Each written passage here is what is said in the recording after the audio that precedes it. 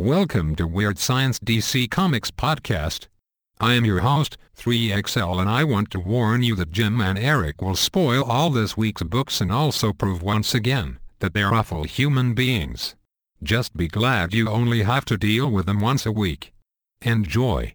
Hey, how come you guys got better chairs than me? It's a secret. Shut up.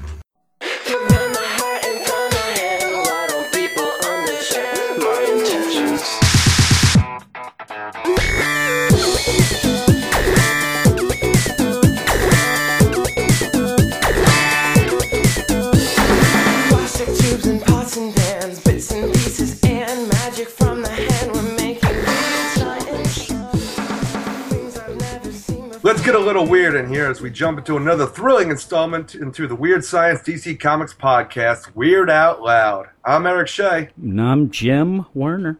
And this is episode 18. I tried to throw you off a little there. We're recording a little different today. Crazy. Yeah, we Crazy. usually record Saturday night, late night. We're always tired and hungry, and we're recording Sunday noon. And you know what I am? Hot as Tired balls. and hungry and hot as balls, as you say. My family is out getting haircuts, so at some point you'll probably hear them busting in like a pack of wild animals. But right now the house is mine, except my youngest son. He's downstairs watching TV. But why are we recording on Sunday, Eric? Because yesterday I was at Wizard World, Philadelphia, and it took up my entire day. Yep, the entire day. I sat at home waiting for updates, emails, phone calls. I got nothing. No, I was dead to the Nothing at world, all. except for I was just entranced in the world of comic books and nerdom. Yeah, a lot of comic books there? Oh yeah, there's A lot of comic book action for you? A lot of comic book action. Yeah, because to me, that Wizard World's a lot of multimedia action and not much comic book action. Nah, man, it was a shit ton of comics. Okay, well, tell me your favorite parts. Give us a little rundown of your Comic-Con Wizard World Philadelphia experience. Well, I missed out on every single panel I wanted to check out. Like, there was the David Tennant, the big thing was the David Tennant, Billy Piper for the Doctor Who panel. Yep. Which I wanted to check out, but man, was that freaking packed. I'm sure. That was right the big away. deal. Yeah, it was the huge deal. And unless you got VIP passes, you were freaking left out.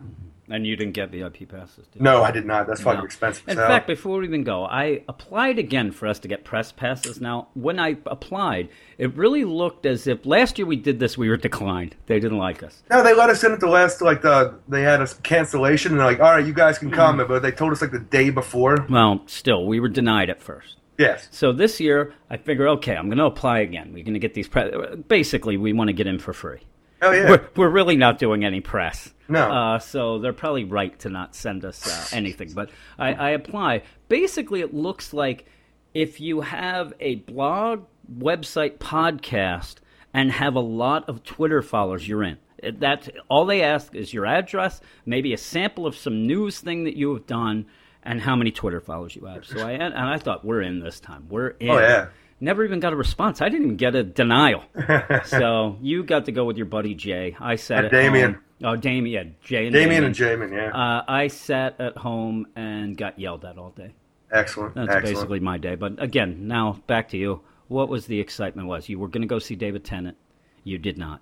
No, Stephen Amell was there. He had an arrow panel with Katie Cassidy. That was pretty jammed, too. I don't know. I missed it completely because I didn't realize where it was at or when it was going down. Nice.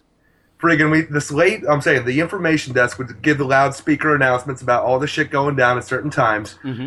And it was like this. Attention fans. It was Charlie Brown. Pretty much.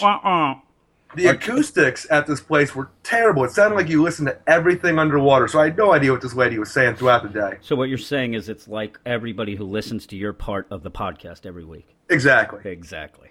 I went a couple years ago, and I went before we even started the site. My wife just decided that we were going to go, and I did not enjoy it because I thought it was more of a thing where you pay money to get in to pay more money, and I didn't really enjoy it. Though my kids got to sit in the Batmobile.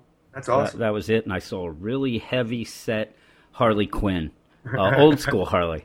Oh, yeah, there was a lot of them. Yeah, I remember that. But what else happened? Well, like that, a lot of heavy set, like Harley Quinns and Poison Ivies and Rogues, and we're just sitting there looking back at all these characters. We're like, something bad happened to Rogue or Poison Ivy.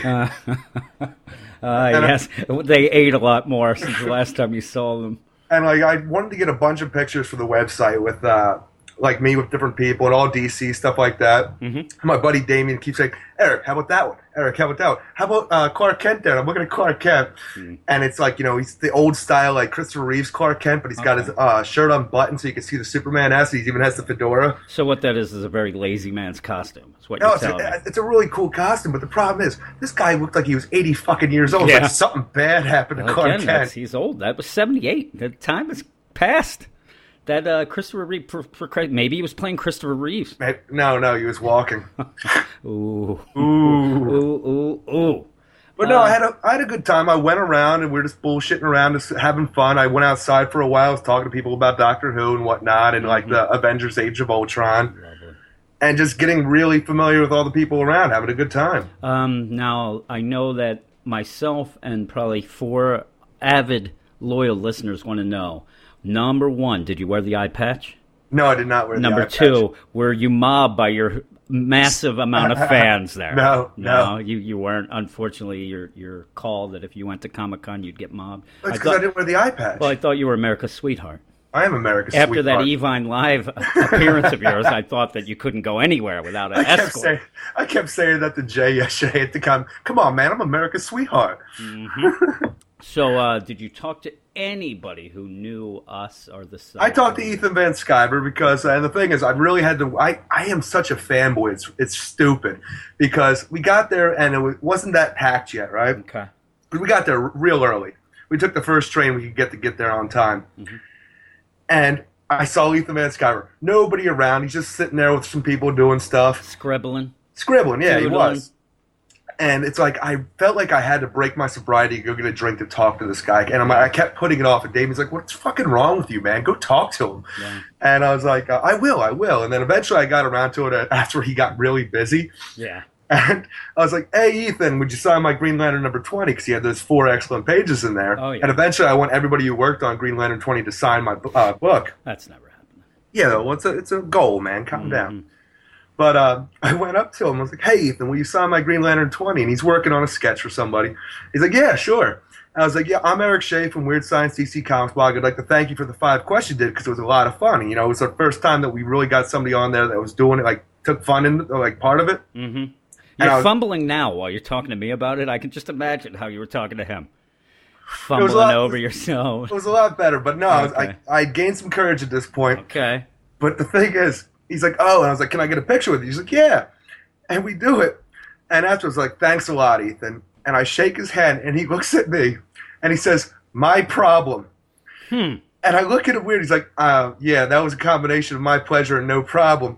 Nice. But afterwards, I'm walking with Jay and Damien. I'm saying to myself, he shook my hand, and he looked at me. He just saw how sweaty and gross I was.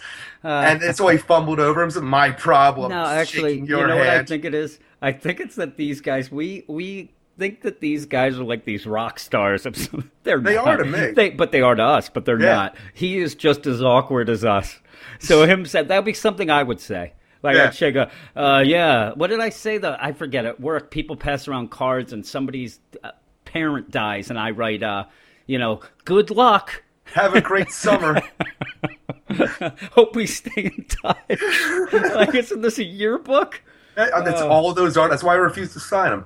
Yeah, you do. You're a bad person. No, I'm an indifferent person. Speaking of which, this isn't podcast talk. This is normal talk. Yes, I saw the 3 worst people in our work yesterday in person outside of work, and it was the worst day ever. That's terrible. I'll tell you about that later. Oh, well, I want to know. Back to Comic-Con. Who else was there? Oh, I'm saying they had a bunch of people there. Like there was Stephen Amell and Katie Cassidy and Lou Ferrigno, Frankie Muniz. Oh, Frankie Muniz. What was he? When we were going through the list of people, I'm like, first off, Frankie Muniz. Number one, who does he appeal to? Because if he appealed to anybody, it would be my kids 10 years ago. Yeah. Right? Somewhere around there. They're grown up, so they don't want any parts of him. Newer kids have no idea who he is. And older people think he's a joke. I could be completely off base on this, but I was walking around a lot. and I didn't see anybody at his booth at all. Did anybody show up with Agent Cody Banks 2 for him to sign? What are they going to sign? What is he going to be there for? I don't know, It's Frankie Muniz. Nobody's going, hey, Malcolm. That's probably what he got to. Yeah. They were like, hey, Malcolm. Yeah, how's your dad, Heisenberg? Yeah, true. That might be the biggest pull that he would have, is for somebody to get an autograph only because he was on a show with him. Yeah. That's odd. Yeah, and then they yell stuff at Lou Ferrigno, and he's like, I can learn everything you say. Well, that's the thing, though, because my buddy Jay, his dad back in the 70s and 80s was a big bodybuilding nut, right? Like, his favorite movie was that one, like, he did Pumping Iron with Arnold. Oh, yeah. I'm choking. Oh, God. I took a sip of coffee. I'm choking to death. Jesus. Yes, Pumping Iron with Arnold. Yeah, it was awesome because that whole time... That was Jay's... What's that? I was going to say, that was Jay's dad's favorite movie. Yeah. Oh, the best part of it is if you're a Lou Ferrigno fan and you watch that movie, you're irritated the whole time because all Arnold does is fuck with him the whole time. And it made me laugh. I've seen that movie so many times, and probably the smallest person who's ever watched that movie, besides Franco Columbo. Franco Columbo. But yeah, so did you guys talk to Lou? Well, that's the thing. Jay really wanted to get an autograph for his dad. It's like $45, I think it was, for Lou Ferrigno's autograph. And then we went, and he had cleared out of his booth. So we asked the lady, when's he going to be back? And it's going to be like an hour and a half or some shit. Okay. So we continue to go walk Where's around. Where's Lou going? I don't know. He's probably going to lunch, but can he eat lunch at the booth? I have no idea. Is there too many people paying Lou that he doesn't want to hang around? Holy moly. Now, in a side story, when I went a couple years ago, Lou was there, and he was an asshole. He was yelling at people, and he was a jerk. Well, the worst part... I got really scared, though, because then, like, Jay's really pissed off because he just wants to get this autograph for his dad. And I'm like, what's he going to do? You're going to go up there and, hey, how are you doing? You're doing all that thing. And then I got really scared, like, holy shit, he could be behind you right now. Behind you. And he's got, actually, I would assume he would grab you and Jay's heads like coconuts and smash them together. Oh, God. So I got really paranoid for a little bit. But then we went back, and then, hey, there's Lou. Jay went up, and he's taking a picture with this other guy, and he signed something, and then immediately took off. He just left. And like, okay, well, fuck this then. Jay's like, it's not worth $45 anymore. Maybe when I first found out Lou was here, it was okay. Now I'm done. Yeah, Lou's gone. He's gone. I laughed. You actually told me a little bit of that story, just that you went to get Lou's autograph and then he was gone. I'm like, it was like Homer. Who was Homer trying to get the autograph for? I don't remember. I can't remember that. He said, I asked the guy if he'd be back, and he said he didn't know. Well, that was the best part, because like right next to Lou's booth was Jason David Frank, the Green Ranger, and his fucking line was packed. They're like, maybe we should just go ask Jason David Frank when Lou's going to be back. Because at first there was no one around, so we had no idea. There was nothing saying when he would be back. Okay.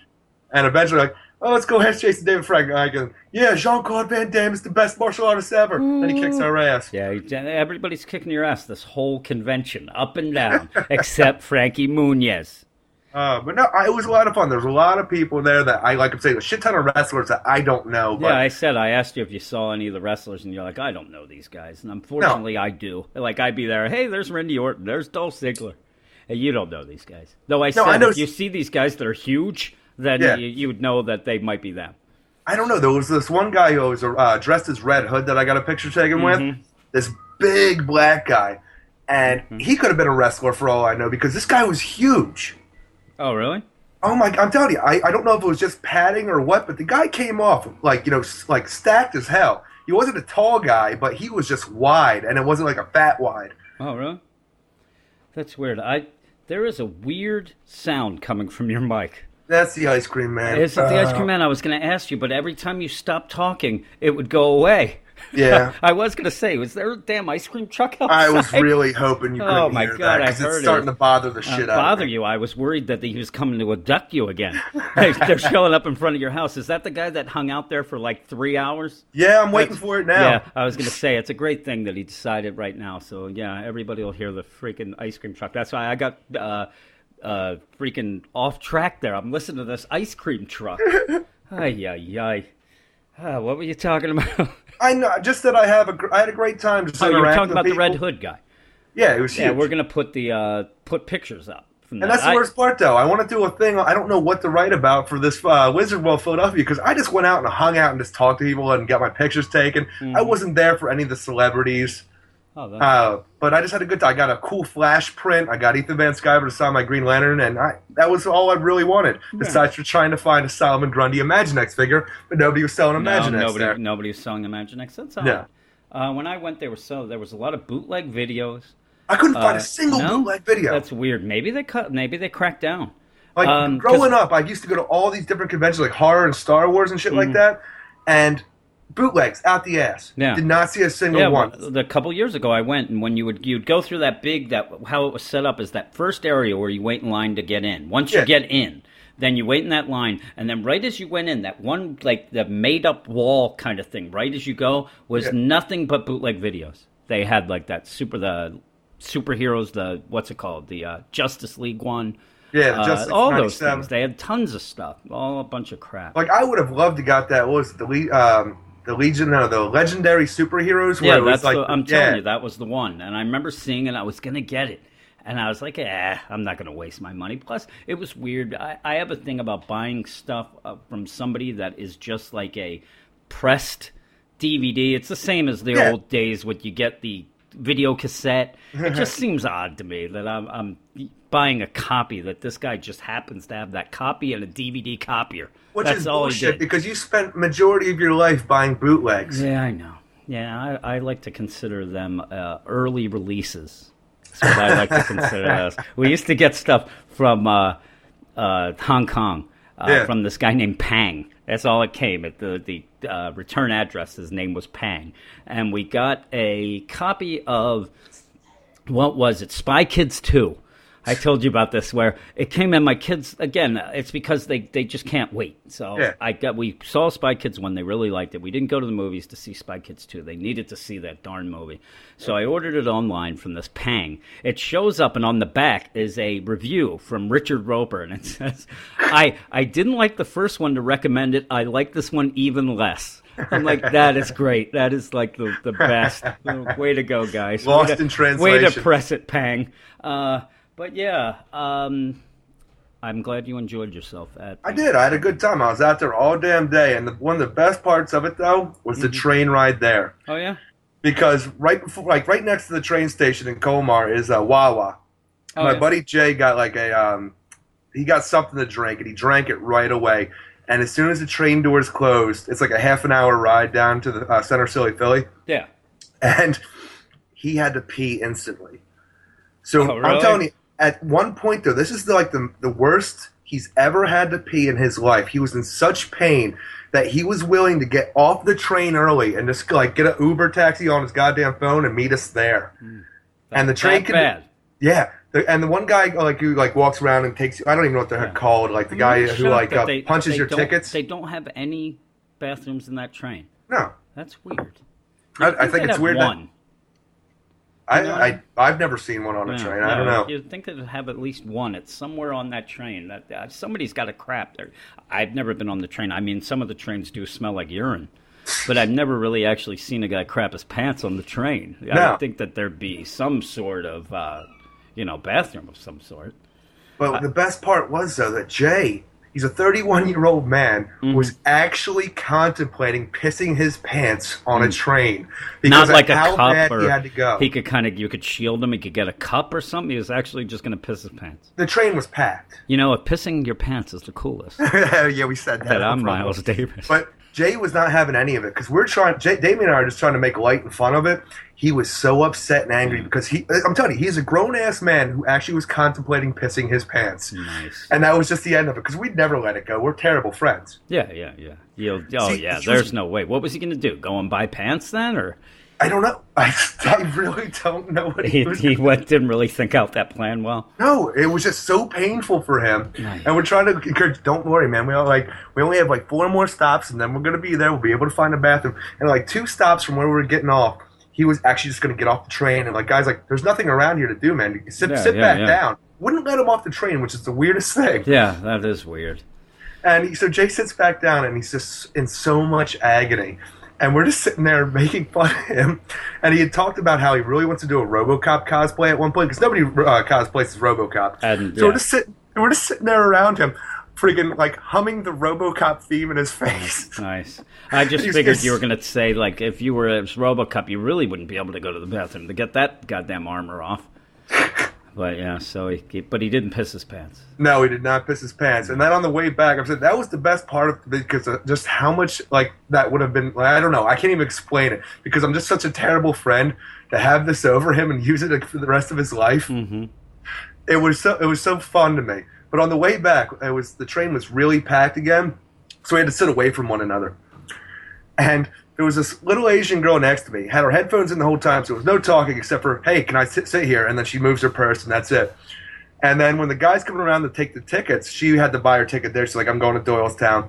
So she's like, that's $7. She hands the money across me to him, and I take the money out of her hand and hand it to the guy, and I realize as soon as I do this is not something you do. Did they get mad?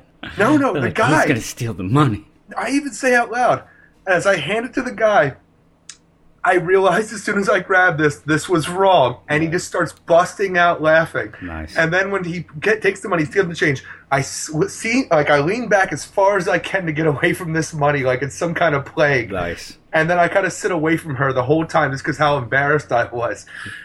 You were going to steal her money. Oh, no, God. Yes, you're awkward, and you shouldn't be allowed in public. Really? That's what it comes down to? Yeah, I'm glad I wasn't there. I probably would have done something crazy. I would have insulted 7 people by accident and then probably gotten punched in the face. But the highlight for me was seeing everybody in cosplay. I love seeing that, and when it's done really well, it's such a joy. I got a lot of pictures. I saw a really great new Superman and Wonder Woman. Yeah? And they looked fantastic together. Dean Cain there? No, Dean Cain was not there. And fucking, that's the problem, too. Nathan Fillion canceled. I would have loved to see Nathan Fillion. And Bruce Campbell, my fucking idol growing up, canceled. I don't know if you get this concept. When are you going to see Nathan Fillion? If you don't buy the VIP, he is in a tent. He's not... The guy doesn't just walk around and buy hot dogs and then hang out, mainly. Sometimes they do, but not much. Did you see them? Yeah, but those are guys that probably are not going to be at a booth. Those are guys that are going to be in a tent where they have the main guys. Like I'm telling you, did you see Burt Reynolds? Was he just hanging out at a booth? Yeah, I saw Burt Reynolds. Okay, but you probably saw him from a way distance. No, not that far. Yeah, but still, it's not like you're going to walk into Nathan Fillion or Bruce Campbell and ask him how his day is. No, it's not even that. It's just being that. You just want to be in a room with them. Yes, that's all I want. You are a fanboy. That's what I am. You're worse. Oh. You are worse, my friend. Well, enough of this Comic-Con business. Fair enough. On to the podcast, which I guess that was part of it. But we have, right now, listener mail. Excellent. Before listener mail, I'm just going to throw in a correction. Last week I mentioned that Batman Incorporated number 13, and I was, what was it, Grant Morrison, he does this, and he throws stuff, and mentioned that Cassandra Cain showed up and shot with the Golden Gun. It was actually Kathy Kane. Yeah, I actually realized it as I was talking, but I couldn't. So did I. It seemed off, but I wasn't sure. But yeah, like I said to Reggie one time when we were talking online, or he actually said, you know just enough to get yourself in trouble. Yeah, and that's what it was. My memory was bad, and I guess I was thinking ahead to the not only that, man, issue. There's a lot of Canes. There's Kathy Kane, Cassandra Kane, and Kate Kane. Yeah, all right. Yeah. Well, it was Kathy Kane. Yes, it was. It was Kathy Kane, but. On to listener mail. And no John this week. So as he told us last week, we just have to assume that we suck. Yes, we do. He's doing some real life problems. Yes, we always assume that. But the first one is from Carol. Carol said, just caught the podcast the last 2 weeks, and why do you keep reading negative stuff that people send to you? I really like you guys, even if Eric seems to be mean to Jim. I think that was just the one podcast. Well, she's listened to 2. And she thinks you're mean. You're a mean person. So I'll try to be less mean. Okay. The next one. Try. I can't promise I'll try, but I'll try to try. Yes. The next one's from Chisanga. And I had mentioned to you, I think last week on the podcast and in person as well, that Chisanga kind of went dead. We were worried about Chisanga, that either I had offended him or he had dropped off a cliff or something to his fiery death. So I had actually... See, this is what we do. Yeah, he was in a car. Actually, when... That's how we are on the podcast. When we have somebody who writes in a lot, I actually check up on them when we don't hear from them. Now, John, I haven't emailed because he's awful, but Chisanga, I sent a mail like, hey, what's going on? I hope I didn't offend you. We haven't heard from you. So Chisanga indeed is alive and writes, hey, guys, I'm all right. Thanks for asking. I've been mostly quiet these past 2 weeks since the only Convergence books that I was interested in were the pre-Flashpoint books, since I am more familiar with them than Zero Hour and Crisis of Infinite Earth stories. So we're nearly done with the event. Do you guys wish they never did Convergence in the first place? Because like Justice League said last week, no one at DC thinks it's important apart from making money. What do you think of that? I don't know. When we first received this and I read it, I'm really burned out from Convergence. Mm-hmm. But then right before the podcast, I reviewed the Convergence The Question number 2. Mm-hmm. And it was so goddamn good that it's like it reinvigorated me a little bit. So what you're saying is you're in and out within, you're like an emotional roller coaster, as they say Yes, in the book of generic reviews. So whenever you're up, and then down, it just goes book by book. I guess it is really, because I don't know. I think the Convergence for the most part is a little silly just because, since they're moving, they needed an event so they could stop all the other books. Yeah. But some of it's really fun, you can get behind some of these stories and re-exploring some of these characters we haven't seen in a while is fun when it's done right. I have an issue with this week only because I think that me and you together are pretty positive about the event. After seeing what happens in these second issues in regards to Convergence, I want to throw it all out the freaking window. Yeah. Because they pretty much... I don't know. We'll talk about it when we get to the books. But, man, they really set something up that wasn't it and tried to play it off, and now it's turning into side. There's no payoff. Yeah. This seems like it should have been a 3-parter instead of a 2-parter. It's very odd. But, yeah, this week kind of annoyed me. Even with books that Superman, I gave a 9.9. And I'm still annoyed with the fact of how it ends. Me as well. I tried to, with all of these, review it as a single issue and not part of that whole thing. But yeah, that's probably a shitty way of doing it that somebody will call me on. But I like the individual stories for what they were. But as Convergence books, I think they were all bombs. But that's just me. And yes, I kind of wish that this event didn't happen now because it just seems like a lot of nonsense. Maybe it'll kind of tie up at some point, but I really don't know how. The way these books end, it seems like the Convergence this month should end, and there should be 2 more Convergence titles to tie everything up. For the Convergence titles to end at the same week as the whole tie-ins end, to me seems very odd because there's going to be a lot of mix, like jumping back and forth with timing and stuff like this that's already a little confusing. Yeah. So... the next email, I'm going to get ready. I got to take a sip because this is from Reggie. It's not as long as normal Reggie. Reggie, of course, has a 3-part email this time because he is going to give a shout-out to our man, Ryan Clark, because a lot of people, including Batman with a Box, were bashing Ryan last week because the week before he was kind of bitching and moaning that we go too long. I have a feeling, which we do. I have a feeling after today he's really going to have some time bitching and moaning because I think this one's going to go long. So strap yourselves in, guys. Get ready for the ride. But here we go. Reggie says, Dear Jim, for 2 deplorable and subhuman gentlemen as yourself to agree that the employee at your local comic shop is an asshole tells me that this person must be the absolute worst person on the face of the earth. I'm imagining this guy was walking around the store munching on raw babies and expelling pungent Burger King farts, and in between loudly pontificating that Adolf Hitler was misunderstood and then pissing on the floor. Actually, of all that, the Burger King farts don't sound so bad to me, actually, if you ask me. This guy must be some kind of serial puppy rapist to raise your hackles, considering you and Eric should be arraigned for crimes against common sense and human decency. I praise the saints in heaven that you, Eric, and this comic book store version of Bill Paxton and the movie that is your namesake are corralled in whatever hellish village in which you reside, Quakertown.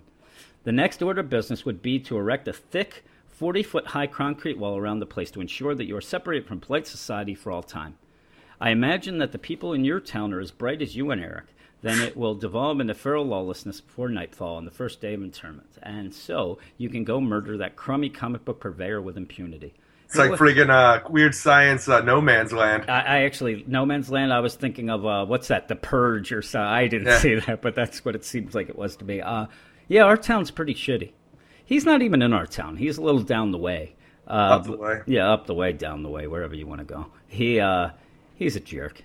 But yeah, I am sorry that you had that experience on Free Comic Book Day, however. It seems awfully small-minded for someone to berate your choice of comic books when there are so many more fundamentally flawed things about you to criticize. That's true. That'd be great. I go in, I'm like, yeah, do you have Divergence? Boy, Shut up, ugly. Boy, you're not in shape, you ugly man who doesn't shave. Many comic shop owners in New York used to be like that. Like this in the heyday of the direct market. But since comic sales softened 20 years ago and New York rents skyrocketed to obscenity in the last 5 years, these shopkeepers have been more polite, a little too polite if you ask me. At my local comic shop, they offered a free reach-around with every purchase on Free Comic Book Day. I took them up on the offer purely for scientific purposes, you understand. Of course. No, it wasn't for scientific purposes. Plus, and Reggie emailed me where that shop is. I'll be there next week. Nice job on the podcast, but I disagree with D-Ron, who suggested you get rid of Dan and Ryan. Their segments are the only things keeping your average listener from committing a bloody murder-suicide. And since they won't be murdering you or Eric, then there's really no benefit to anyone. Love, Reggie. All right, Reggie. Reggie likes Dan. He always supports Dan and Ryan. Totally. Next one's for you, though. Dear Eric, I cannot say how heartened myself and 6 billion other members of the human race are to hear that you have no intention of propagating because, frankly, we've been talking and your testicles have already been targeted for elimination by satellite laser. Not that any of us thought it was likely you'd procreate, mind you, being that your sperm count has been annihilated from repeatedly pulling burritos out of the 7-Eleven microwave and watching crummy movies with the lights off.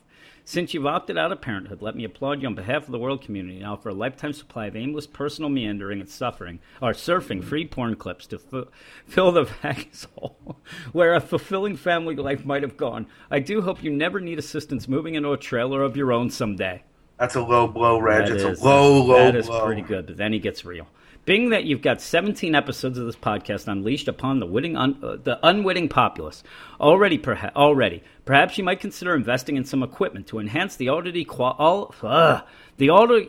quality of your voice. The following suggestions would all be a marked improvement over the Alpine Yodel you currently employ. Number 1, 2 tin cans and a length of string. Number 2, recording in another room beside your bathroom. Actually, you should. You should do that. Number 3, use your inside voice when recording.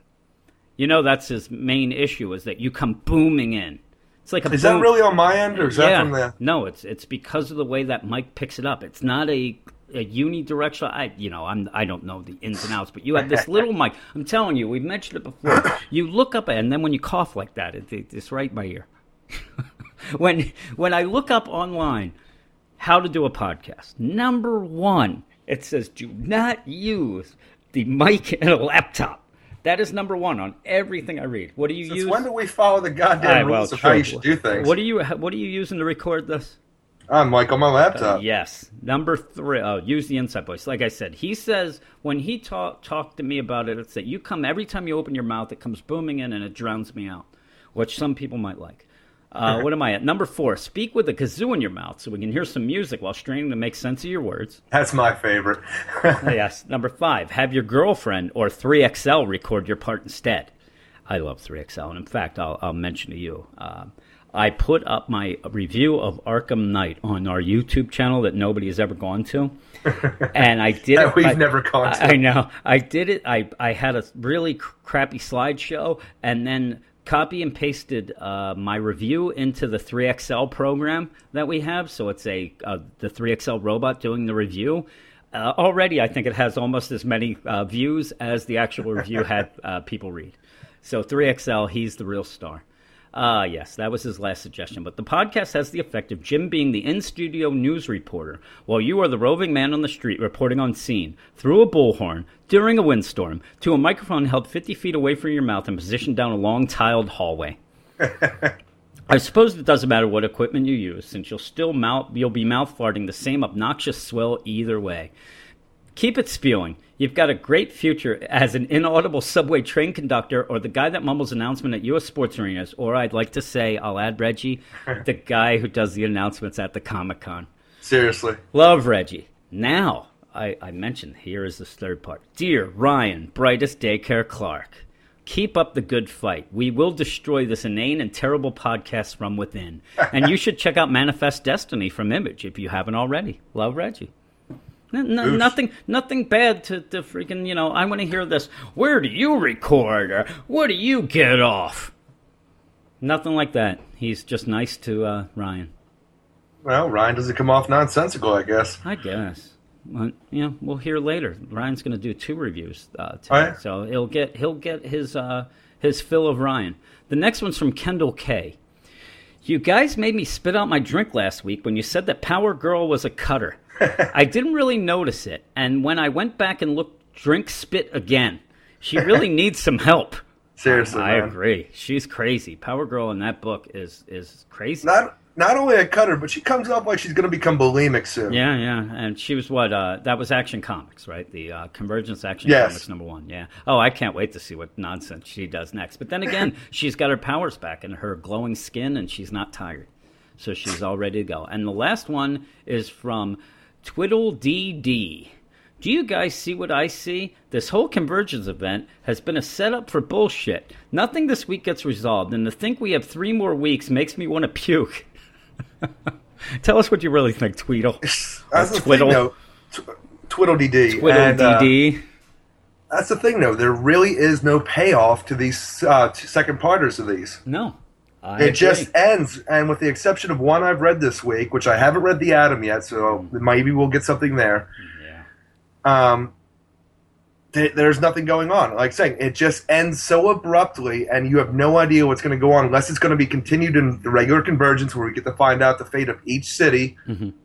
It's very odd to me at this point. Yeah. I don't know. I said it earlier, and we'll say it again later. Yeah, I think that how they resolved this first, and I was looking forward to this first week of the second month, only because I wanted to see what was in store. Because basically, what we saw last month, pretty much what you got that first week. You got the roadmap of what you were going to get, and what you get is a bunch of nonsense as Convergence issues. Like I said, I seem to think in my mind the issues that I liked, the number ones, ended up being the ones I liked again because I liked the stories, I liked the characters, so I just went with that. So far, I have not had an issue where I either really liked the first part and then really hated the next part. So basically, I think that all in all, at the end, when I sit and think about it, I'm not going to think about, oh, this was a really good Convergence tie-in issue. I'm just going to be thinking about, like, say, for instance, Nightwing Oracle. I'll just be thinking about how they kicked ass and got married. That's all. That's all I really care about in the end. And so I wouldn't say that this whole thing has been a huge failure. It's just been one of those things. It's like a 2 months that I will probably not really care about. Within 6 months from now, I'll just be like, eh. It's like Future's End. That Future's End event. Really? I'm not sitting around thinking about the Future's End freaking Batman titles or anything like that. The only reason I even mention anything from that anymore is because of that Booster Gold. It ties in. But other than that, it's just what it is. They're hardly events. It's just, 2 months till we get back to our books. But it's moving time. Yeah, well, that is that's our listener mail for the week. And if you want to write in and have us read your listener mail, and who was it at the beginning? Who said Carol, I think it was? Why do we read awful people's, when people make fun of us? But we do. We'll read anything and write it into Weird Science DC Comics at gmail.com, right? Weird Science DC Comics at gmail.com. And you can do it all the way up to Saturday. This Tweedle DD, actually, I got this last night. While we normally would have been recording the podcast. Somehow Tweedle, he knew that we were going to record late, but I got that later. I guess he had read all the books and then sent in a late email, but we'll read anything. Speaking of anything and everything, Dan's Geek News is coming up. It's a good transition, right? That's excellent. 2 weeks ago, I said to Dan, we had decided that the way we were going to cut down the podcast a little in time was we were doing our bit of news, and then Dan was repeating. Most of the big news, it's pretty easy to figure out what the big news of the week is. So we would talk about stuff, and then Dan would. So I said to you, why don't we just let Dan do all the news? We don't need to talk about the news. So I mentioned this 2 weeks ago. After that, 2 weeks ago, that podcast said, send him a message. Hey, Dan, We want you to just do the news. We're not going to do the news anymore. You are the Weird Science DC Comics podcast news guy. All the news is yours. You do every bit of news. You can talk about whatever you want in geek news. Every bit. You know where I'm going here. I do. Every bit of news you can find, you do. And then last week, his first debut news, 3 minutes long. How is that? How is that? And it involves singing. Listen, Dan, if you're listening, I like your news. You're singing, Julian Andrews has a lot on you. He was singing a little rendition. I was singing Darkwing Duck theme. There was a lot of singing last episode. There was a lot of singing. I was singing the blues, listening to both of your awful freaking singing voices. And remember, I sound like Dean Martin, Reggie said. Oh, yeah, you're the songbird of your generation. Boom, boom, boom, boom, boom, boom, boom. I love that. But yeah, so this week, though, Dan is coming through. He got a hold of me last night, said, listen, I did the news. It's 19 minutes long. I'm afraid it's too long. You're going to have to edit it. And I said, no, we won't edit it, Dan. You're the news guy. That's you. You're the news. So he goes, all right, I'm going to send it off to you. I still have not gotten it. This is almost 15 hours, 17 hours later. I don't even know what I haven't gotten Dan's news. The news is so long this week that it's still trying to upload you. Well, no, he didn't upload it. He actually loaded it on the Pony Express. It's heading my way. And the guy's not going to slow down. I have to run out. He's going to throw the, I don't know what it would be, the digital pack out of his satchel. I'm going to grab it and put it on. But he said it's 19 minutes. I'm going to keep it as it is. So everybody, you're going to get Dan's news, full out, 19 minutes. Enjoy. I'm sure it'll be great. Here you go. Dan's Geek News. Boosh. Hello, Weird Science. Dan here, coming at you with all of your latest geek news for the week. This week, David Ayer's Suicide Squad is in the news yet again, much to my chagrin. So basically, what happened now was, a couple of weeks ago, David Ayer released that promotional photo of the Joker, covered in tattoos, green hair, white skin, the whole 9 yards, as a tribute to the Joker in honor of the 75th anniversary of the character. And I went fucking nuts about it. I flipped. I was pissed. I was seething. I was foaming at the mouth while I was recording that segment. That's a little known fact not a lot of people realize. I was literally foaming at the mouth from making an attempt to deal with what they had done to the character of the Joker over the course of one photo. I didn't think they could ruin a character so fucking bad if they tried, but apparently they did. So anyway, David Ayer decided that we've suffered enough, and he decided to give us another little taste of what's coming in Suicide Squad. So he gave us a photo of every other villain in the film. I'm talking about everybody. Deadshot's there, played by Will Smith. Margot Robbie's Harley Quinn is there, which is the most interesting part of the photo. Killer Croc is there. And then there's a whole plethora of other characters. Katana's in there. I'm sorry, not Katana. Yeah, Katana. Yeah, I think her name is Katana. She's the Japanese samurai chick who was in Justice League, not United. Maybe it was Justice League United. Anyway, I'm getting off track now, but all the characters are there. Will Smith's Deadshot looks pretty good. I've seen photos of him with and without the mask. Pretty excited for that. Killer Croc looks pretty awesome, although he's much shorter than I expected. But Harley Quinn was the real focus of the photo, because there's been a lot of Harley Quinn stuff leaking out in recent times.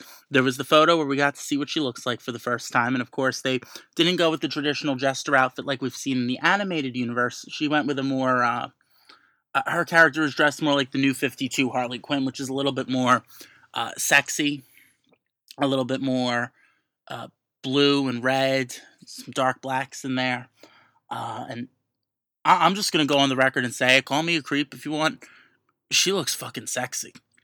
And then they've released more photos of her. She's got the jacket, it says property of the Joker. She's got the pudding necklace. Her zipper on her jacket is a J, so it looks like her character is very much into the Joker.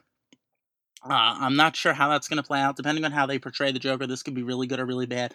I hope they don't choose to just use this character as an extension of the Joker, as opposed to using it as a genuine character who has a strong fan base. This is the first time we're getting Harley Quinn in a film, and I would hate to see them fuck it up just because they want to push Jared Leto as the Joker. Now, historically, let's be honest. We've hated Batman, we've hated the Joker. Every time they announce a new actor to play one of these roles, we say that this actor is going to fuck it up. And then the actor hits it out of the park. People didn't want Heath Ledger to play the Joker when he was first announced, but he did fucking awesome at it. The Dark Knight was a fucking awesome movie.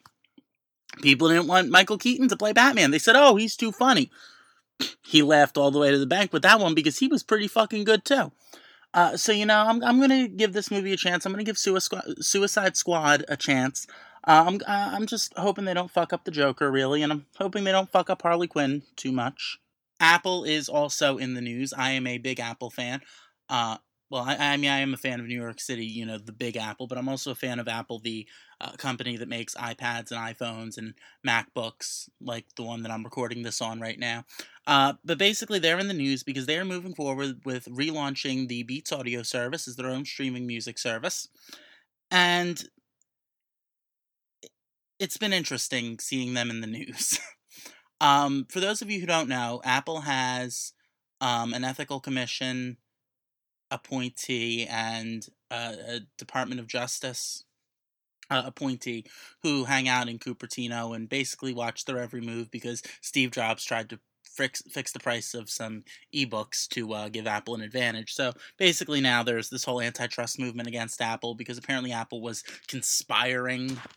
I use a Kindle, so it doesn't really affect me. But it affects the music industry because Apple has reached out to Spotify and asked them to eliminate their free tier. For those of you who don't know, you can download the Spotify application to your computer, and you can listen without any sort of a subscription without any sort of a subscription fee, for free on your computer.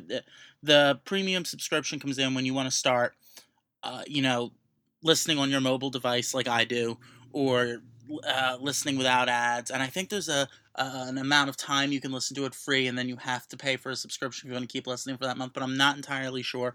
It's been a while since I've used the free tier. But anyway, Apple has asked them to cut that out. That way, the people who want to get a subscription service will either be able to get Spotify's offering or the Beats offering. Now, normally this wouldn't be an issue if it wasn't for the fact that Spotify has an issue with Apple to begin with. And that is Apple takes a 30% cut of whatever sold in the App Store, including in-app purchases. So if you decided to purchase a subscription to Spotify Premium through the Spotify app on iOS, Spotify has to give 30% of the cut to Apple. So Spotify actually charges $13 a month for the subscription if you sign up through your iOS device. So your best bet, if you want it on your iPhone, is to sign up through your computer and then log into your account. That way you pay the $9.99 a month. I pay $10.70 a month because now they do sales tax in New Jersey. Damn it. That also pisses me off very much. But basically, because of that 30% fee that Apple charges, Spotify has now reached out to the Ethical Commission or the Ethical Committee and the Department of Justice, and they filed another complaint against Apple. So Apple may be getting involved in another antitrust situation soon, all because they want to clear out the competition before they launch their shitty music service. You gotta understand, I'm an Apple fan, but I don't feel we need an Apple Music subscription service. I feel like Spotify does just fine, and I think that Apple should respect that more or less. But we'll see what happens in the coming months. They are working on that music app. They're redesigning the music app. That should all be in iOS 8.4, which should be coming out sometime soon. So we'll see what happens. J.J. Abrams was interviewed several times this week in honor of Star Wars Day, where he was asked about what he'd like to do in Star Wars Episode 7, The Force Awakens, and he's decided that he wants to involve the prequel trilogy in Episode 7. He said, and this was more or less something that was a half joke, half it might happen, and that is that he would like to insert Jar Jar Binks' skull into one of the desert scenes in the film, implying that Jar Jar Binks went into the desert, got lost, starved to death, and died. So prequel fans who hated Jar Jar can rejoice for that fact, and those of us who have continuity issues can get pissed off at that. You see, Jar Jar was in Star Wars Episode 1, The Phantom Menace, for those of you who don't remember or have blocked it out due to childhood trauma. He was not exactly the epitome of the Star Wars saga. He was the, I can't even really think of a character to compare him to, because basically a character you don't like is now compared to Jar Jar. I think Jar Jar was like the original torture device put into a movie just to fuck it up and make it more child-friendly. But basically, he wants to kill him off. My issue is that he was in the Phantom Menace. That takes place, I believe, 32 BBY, which is before the Battle of Yavin. Yavin, however you say it. Sue me. And then he was seen in episode 2, which is 10 years later, and then he was seen in episode 3, which is like another 3 years later. So then you get the 19-year gap from episode 3 to episode 4, and then you have to go through the timeline of that film, which I think is like another 8 years or so. Now, this film's going to take place 60 years after Return of the Jedi, so I find it hard to believe that Jar Jar would have wandered into the desert and died. I'd like to think he died sometime immediately after Return of the Jedi, when he was on top of a building screaming, "We saw free!" Because we all know that was Jar Jar. We don't want to admit it was Jar Jar, but we all know that it was Jar Jar. Fans of the classic Nick TV series Nick Arcade will be happy to know that James Brethia and Karen Mitef, I know I'm butchering these names, have reteamed with Phil Moore to pitch a show called Nth Level, that's ENTHLEVEL, currently up on Kickstarter. This show could take about 3 rounds to fund, but these guys are going to go in and try and fund it for the 3 rounds. The first round, if you go in and fund that Kickstarter campaign, that's going to fund the technology for the show. It's basically going to be a way to bring back the style of Nick Arcade, although it's going to eliminate green screen technology. It's actually going to utilize virtual reality, which I think is going to be awesome. So I'm really hoping this one gets funded. And if you have your own virtual reality device like an Oculus Rift, you'll actually be able to stream and see what the player on the screen is seeing on their virtual reality device. So that could be really cool. It's going to be fun to see what happens with that. If you want to fund that one, you can go to Kickstarter.com and search Nth Level. That's ENTHLEVEL. That's currently up on Kickstarter. And be sure to keep an eye out for the other 2 rounds of that. A few months ago, Nintendo announced that they had signed a deal with DeNA, who would be making smartphone and tablet games for them. Well, now Nintendo can add theme parks to the list. Nintendo has signed a deal with Universal to allow the company to create attractions at Universal Studios based on Nintendo properties. They haven't announced any details about this yet, but it is out there now. It is a possibility.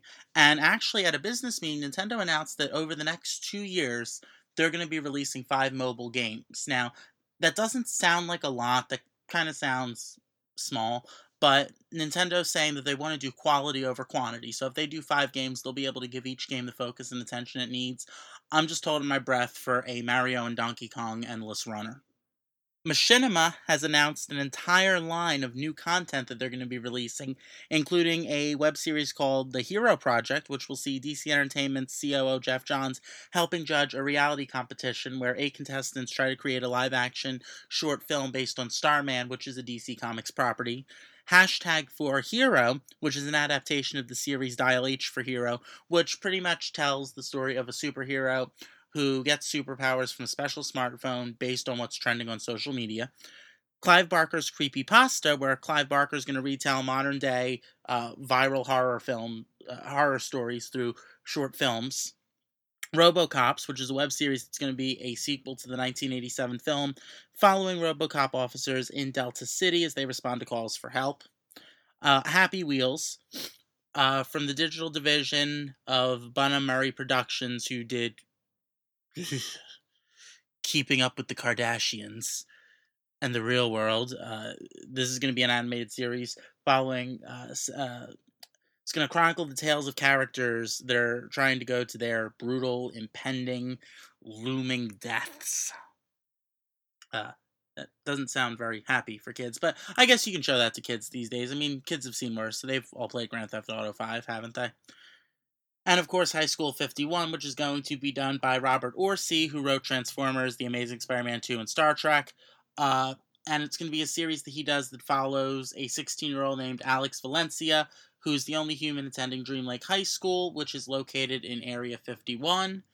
This sounds like a very interesting lineup, and it's going to be fun to see what happens with these. Lucasfilm President Kathleen Kennedy said that a new Indiana Jones movie will, quote, one day be made inside this company. When it will happen, I'm not quite sure. We haven't started working on a script yet, but we are talking about it, end quote. I've seen a lot of talk online about people saying that if they do a new Indiana Jones film, they need to get Chris Pratt to play the role. I could get behind that because God knows Harrison Ford is just a tad too old to pull off Indiana Jones again. After 4 episodes of the new season of Game of Thrones leaked online, HBO has taken a new step to combat piracy. The company is no longer going to be sending out review discs for episodes of their series. They'll now be setting up secure streams for reviewers to watch the episodes before they hit air. This is more or less a first for HBO. They traced all 4 leaked episodes back to review copies that they sent out. And I've read many statements from the president of HBO who said that this has never been an issue before. So now they're going to make an attempt to fix things. Now, on Friday, this is a sad one. Everybody knows here at Weird Science, we love Constantine. NBC has announced that they are canceling the show. A moment of silence, please. Once the news broke, Constantine and Save Constantine both started trending on Twitter. DC Comics is looking for a new home for the series. Unfortunately, NBC will not be it. But there is some support. Stephen Amell, Joseph Morgan,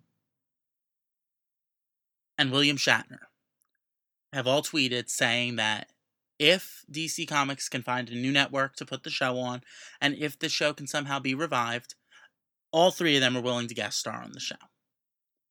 So personally, I hope that they do manage to find a home for it. I feel NBC made a poor decision in choosing to cancel this particular show. This was the only comic book show that got canceled this season. And that's very sad because the show was well done. It had a rough start, but that show was phenomenal. Finally, the last thing I want to talk to you guys about before I pull out for the week is Avengers. We need to talk about Age of Ultron, guys. I finally saw it. Here's my thoughts. Age of Ultron was awesome for what it is, and that is a Marvel film set in the Marvel Cinematic Universe, bringing the Avengers in, having them fight an evil force, and helping set up for Phase 4, Phase 3, whichever phase we're heading into. A lot of people complained that Ultron in this particular film isn't the same Ultron that's in the comics. I expect changes to be made when Marvel is adapting something for the big screen. That's kind of important to me that it fits into the universe, because I don't want to see something ripped right out of the comic book if it's not going to work in the cinematic universe. That being said, this film was a phenomenal setup for what's coming. For those of you who missed the announcement when Marvel announced their upcoming films, Civil War is coming, which is supposedly going to feature the debut of Spider-Man into the Marvel Cinematic Universe, since Marvel and Sony were finally able to come to an agreement about the character. Marvel and Fox hate each other. If the Fantastic Four debacle didn't tell you anything, they canceled the series because they didn't want to promote the film. That's how bad Marvel hates Fox right about now. But anyway, looking past that, Age of Ultron, it was good. It was well done. The performances were good. James Spader was good. Paul Bettany was good. Bettany, however you say. He was good. It was funny. There were definitely laughing moments. It has that feeling that you get from a Marvel film, from an Avengers film. I laughed, I cried, I enjoyed myself. It was fantastic. It was good. I definitely recommend going to see it if you haven't seen it. And if you have any intention of watching the upcoming films that are coming on after this, please check this film out, because this is a great film to help set up for what's coming. Anyway, guys, I'm going to go for the week. I'll see you guys next week with more geek news. As always, if you want to check out my Twitter, you can follow me on twitter.com/Dan Stransky. You can check out my blog, 1138geekconfessions.wordpress.com. And if you get a chance to go on my Twitter, make sure you look at the links for my YouTube videos. Lately, I have been doing a lot of retro gaming videos because I enjoy retro games. And I know that Jim used to be a gamer as well, but I enjoy retro games. So I've started a new series up where I fail at retro video games. So far, I've played a few. I've played Tetris. I've played Alien for the Atari 2600. I've played Mega Mania for the Atari 2600. I'm getting ready to do a full playthrough of The Simpsons, the arcade game. It will not be a deathless run. There will be much death to be had. And you can find, that on my YouTube channel. YouTube.com/Daniel Stransky's World. That's YouTube.com/DanielStranskys. WORLD. You can also see me fail at Star Wars the arcade game over there, which, that's pretty awesome in my book. And of course, as always, you can find my Weird Science reviews where I review digital DC books as well as Vertigo titles on the main Weird Science site. Now let's take it back to Jim and Eric. Break it down. You think we rule the world and it's kind of scary, but our influence has gone extraplanetary. We build satellites that make all your Sallies work, while you're the douche on Earth acting like a jerk. Among us... So we're there, and freaking Jason and Damien had just seen Age of Ultron the day before the Comic-Con. Mm-hmm. And they were so, Marvel crazy now since they just watched that movie. We're going throughout all they care about is Marvel. They are not DC fans at all, and they're like, I'm trying to find cool stuff, like different prints of DC. Hey, why don't you get this? I want an Avengers one. I'm like, you sons of bitches. Why don't you ever support anything I do? And you know what, Eric? We're back. Oh, shit. All right. Everybody gets to eavesdrop in your misery of a life. I had a good time. Nobody supports you. Ah, yes. You love that Avengers, and I believe that Dan just talked about his thoughts on the Avengers. So everybody loves this Avengers crap. It's amazing. Yes, it is. I have refused to go see it. Why? Because I'm cheap. Okay. I can't afford. It would be $100 for me to take my family to go see that movie. We did that when Man of Steel came out, and I was disappointed. It's not that you refuse, it's just that you're cheap. It's like everybody walking into that movie must have a rickshaw, a big bow tie, smoking a cigar. They're Rockefellers, I tell you. You got to get away from this rickshaw thing. I'm just going to keep bringing it up every podcast. All right, this part of the podcast is called Books, Eric. You know why? Because we talk about the books? Because we talk about the books. And we're going to talk about every book but one. You're not going to talk about the Atom. No. Well, and again, we're talking all this stuff. You had a pretty bad week. It was terrible. Especially going with reviews. If anybody follows the site, really big, they're oh man, on Wednesday I can't wait to see what Eric Shea says about Convergence and what Eric Shea says about this. These people went away disappointed on Wednesday because you did not have a review up on Wednesday. First time ever. First time ever. I could not get my computer to boot up at all. Nope. And I was so frustrated. Yep. And I just kept waiting. I thought you were dead. Then I had to strap on the work boots, to tighten the belt loop up a bit, and I didn't piss on hospitality, Eric. I was going to say. What I did? I reviewed 3 books. And that's a rarity for me on Wednesday. I get tired and go to bed. But because you did not step up to the plate, I had to do something. I put us all on my back, my big back, and I carried us through that Wednesday. And then, as I said to you, hey, people will be waiting to hear from that Convergence. They want to hear what you have to say. They didn't really wait for you. No. When you put up your... It's actually done better now. It's gotten a lot more views, but at first it was really shady. I'm like, people have ditched Eric forever. He is done. It's a fickle business, this comic book reviewing. And if you don't have it up right away, they don't care. Yeah, plus I say business as if we actually get any sort of compensation for it, which we don't. No. Well, we're going to start off with that book that most people thought you were going to have out on Wednesday. I can't afford a mic, Reggie. Stop yelling at me. He doesn't, Reggie. You're yelling about a mic. The guy needs a computer that you don't have to crank up and feed the gerbils beforehand. Holy moly. Get going. We're going to talk about Convergence, the main Convergence title. Convergence number 5, written by Jeff King with art by Andy Kubert, Sandra Hope, and Brad Anderson. Is that the one you're talking about? That is exactly the one I'm talking about. Well, things and stuff happen here, but mostly it's Brainiac being contacted for no reason, and us having a bunch of warlord scenes for no reason since he just gets killed as soon as he confronts Deimos. The entire issue feels like it's just here to establish that Deimos is the new big bad and that the Earth 2 Wonders need backup. Mm-hmm. That's it, man. I'm telling you wanted to pull these big scenarios. I said, fuck it this week. I'm like, I stumble over myself enough with those. I'm going to keep it short and simple. Well, yeah. And I really can with this book because nothing happens. Well, nothing happens, and then a couple things do happen that drive me insane. But one thing I want to ask you, did it strike you as a little, not odd, but did it remind you of something how people die? How does Deimos kill people in this issue?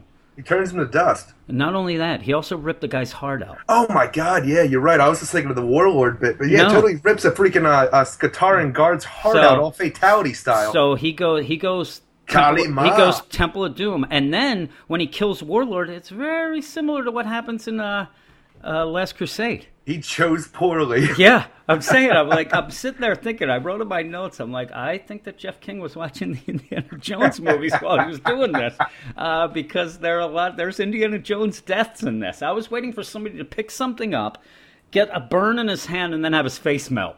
No, man, I was just waiting for there to be snakes. Why'd there have to be snakes? That snakes could have been, or maybe somebody could have backed up into a plane.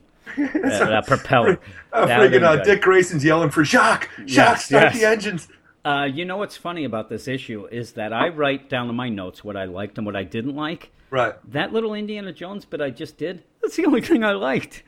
I had a lot of issues with this. Now, I talked to you. I read this issue first. I read it the one day on Wednesday during the day, and I was talking to you about it.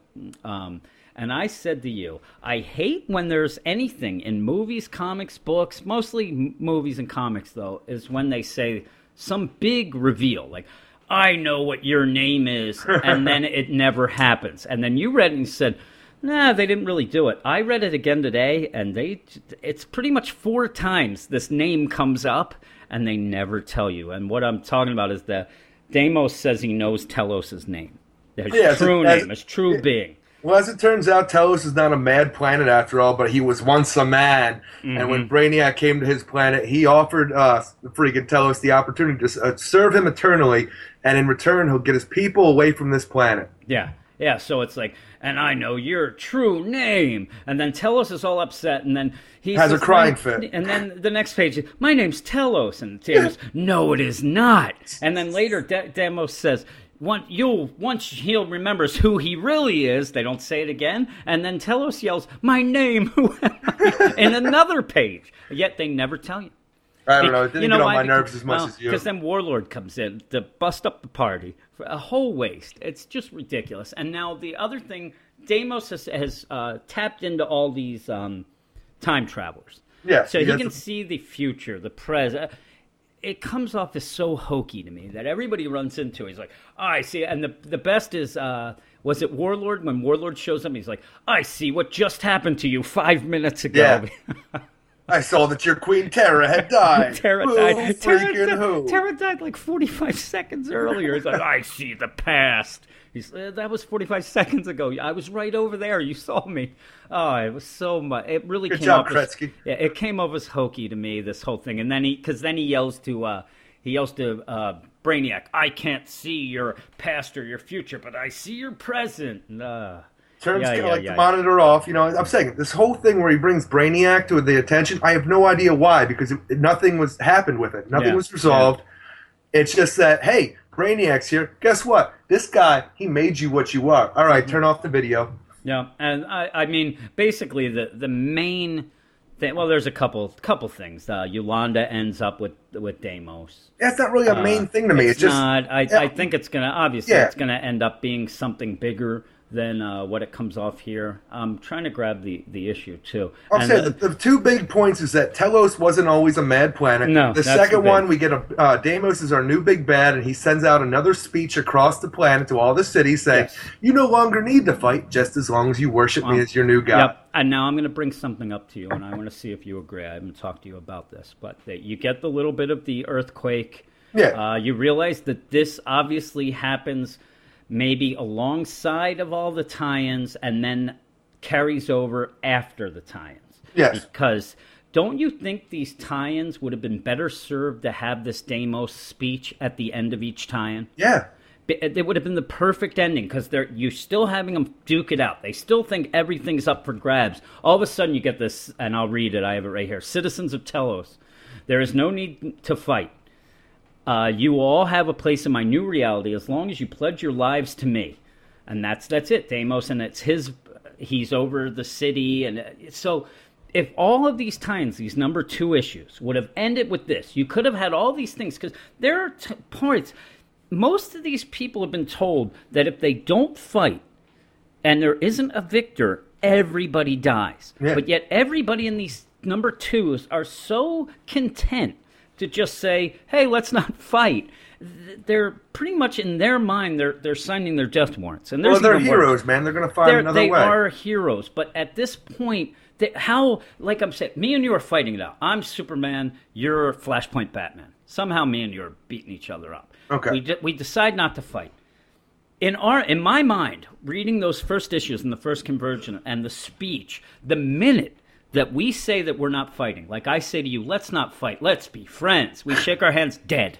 There is no figuring things out. I would not know that there was a little extra time or anything to figure anything out. I would like to. You would try to find a way, like I give you a little wink and a nudge and maybe a reach around, like Reggie said at the comic book shop, and that we can figure out something while we pretend to fight. But in my mind, the minute that you stop fighting, you die. Your city disappears. It turns to sand like El fucking Inferno. Injustice, Yeah, like that. That's what you're supposed to have happen. And to have these issues end, not with this speech, because they get lucky. Yeah. They are going to die. They aren't because Deimos takes over. But man, and again, too, you see, there's, when they have this Telos speech, you see Alan Scott. Or no, it's Hal, Parallax Hal. Yeah. You see Superboy. You see Flash. You see these guys, and yeah, Superboy. You see Lois and Superman. Lois and Clark with the little boy, and you get the idea that this would have been a great way for these issues to have ended. Then it ends with not a, oh, Jesus Christ, we got a non-ending to a, oh my God, they changed it up. And I think it would have been a really good idea, and yet they don't. They end with this earthquake that is barely mentioned in half the books. Like, oh, what was that tremor? It gets even hokey there with, that didn't feel like an earthquake. That felt like a time shift. Well, it's not even that. It's like even in Justice League, like when I read Convergence first, and we had this earthquake, which I don't know if it was just me because I thought it was localized there or whatever from something they did during the fight. When I read Justice League next, there's a small earthquake kind of thing where some rubble comes down over Aquaman, and I had no idea what the fuck that was. Yeah, well, that's what I'm saying. And some of them, they make a big deal. Some of them, they don't. Some of them, they're like, ooh, that was a little tremor. Ooh, like Nightwing Oracle, they kind of mentioned. And then after the earthquake, and it just... It's weird. I really think that these tie-ins should have ended with this Deimos speech where they're like, there could have been two, whatever book. They could be beating the living crap out of each other. And then this comes up and they just look at each other and like, what? You know what I mean? That instead, these things have to end in such weird ways. And then the handshake comes. Yeah, well, I'm saying, in some of these, like the ones I did, Speed Force, they just kind of leave. Yeah. Wonder Woman's like, I'll get you next time, and leaves. And then Wally's like, I think we won't see them again. It's so weird, and I think it was a really odd way to end all these issues when you had this setup this week and Convergence, where I read Convergence first, and I'm like, oh, this is how it's going to end. And again, maybe I would have been pissed then, but I'm like, this is how it's going to end. They're going to be in the middle of fighting, and then no, they end with an earthquake and shit happening. But the other thing that I thought was really shitty, this one, was when Dick found the Batarang. Yeah. And he's like, picks it up. And it's a crazy-ass Batarang, too. I found this Batarang somewhere. It must be a symbol. Ay. And it's weird to me, because I haven't put this in my review, where in the last issue, we really saw this prominent metal shell around Dick. Yeah. And like you saw little like specks going up over his neck for like how like it's liquid metal. Here it just looks like a regular suit, like maybe the suit that pre-Flashpoint Batman gave them to like, to wear. I don't really see this coming off as a suit that's going to allow him to like not have a shattered spine and make him be a superhero. Maybe that. And how does he piss? I really want to know how the fuck he goes to the bathroom. Is that crazy to fucking want to know? Yeah, it is. Well, these are important things to me. That's why you and him could never go on the train towards a Comic-Con, because he can't piss. It's like what I said about being a cosplay RoboCop. Yeah. Yeah, it's weird. I don't know. Maybe you're supposed to think that crazy stuff was almost like adamantium and went inside his body and fused. I don't know. Didn't happen last issue. I'm saying that the weird stuff that goes week to week with this event is off. It really is. And I was a little thrown off with the Flash, too, because the majority of this fight, this issue, is a fight between the Wonders and Deimos. And we have Val-Zod fighting Deimos this whole time, and then the Jay Garrick Flash tries to come in. He's like, I'm going to try to use the Speed Force to freaking... I'm like, wait a minute. You shouldn't know what the Speed Force is. You were given your powers by the god Mercury. Yeah. This is you might be connected to the Speed Force, but your power set is magical based. Yeah. You should not know what the Speed Force is. Oh, he knows now. And this is some fanboy nitpickery. He knows. Well, there's a bunch of things. There's times where they're telling people, saying certain people that they wouldn't know. It's just this whole issue just seemed off.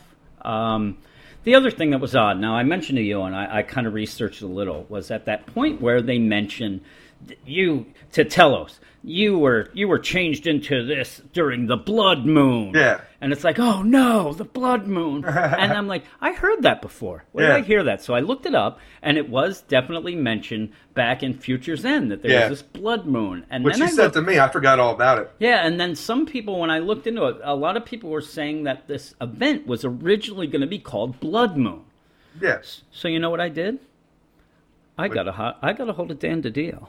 Uh-huh. Were you aware of this? Did you see that? I saw something pop up from him. I talked to him because I was very confused, because I'm telling you, in Future's End number 16, Brainiac yells that there's going to be a blood moon. And then it kind of seemed like people were saying, okay, there's going to be this red sky and this blood moon. And I'm like, wait a minute, Len Wein had that in Swamp Thing and Detective Comics, where Reggie had told me that that's just the thing. Whenever there's a crisis, there's a red sky. Now I'm thinking maybe that's not fully it. Maybe this blood moon, that's what is going to be. And I thought, okay, the blood moon was going to be the moment. That's the name that Brainiac used to when he scooped up the cities. He would come in, boom. So I mentioned it. I sent a note to Dan DiDio. Never expected a reply. But I got a little funny. I told him I don't want to sound like a nerd who's at the comic book convention dressed up as Spock yelling about episode 16 and why this and that. So I made it a little funny. But he told me what Blood Moon. He said, Blood Moon was the code name for the project and the name of Brainiac's ship when he does grab the cities. So that's the Blood Moon is that. The original name of this event was actually going to be called End of Days. All right. When it was tied even closer to the 2 weekly series, Future's End and World's End. Then he ended with Live Long and Prosper. Little does he know, I'm not a Star Trek fan in the least, but I made that joke. That's good. But, I like that. Yeah, so in the meantime, the Blood Moon that he's talking about, again, they make it seem bigger in this book. Basically, Blood Moon was just when Brainiac was going to come down and scoop up the cities that were in trouble. Now, I'm hoping that we find out who Telos is, obviously, but also, what did Brainiac do? Brainiac said that if you become my man, if you become my dog, I will make sure that your family and your planet and all that are safe. Where does he send that planet to? Because these are supposed to be doomed timelines. No, I'm saying, though, that one, I think, is that is the actual planet. For some reason, this is a planet that exists outside of space and time where Telos is originally from, and he sent these people to another world. Yeah, I just wonder where. I'm wondering what happened to these other people. I don't think they lived long and prospered.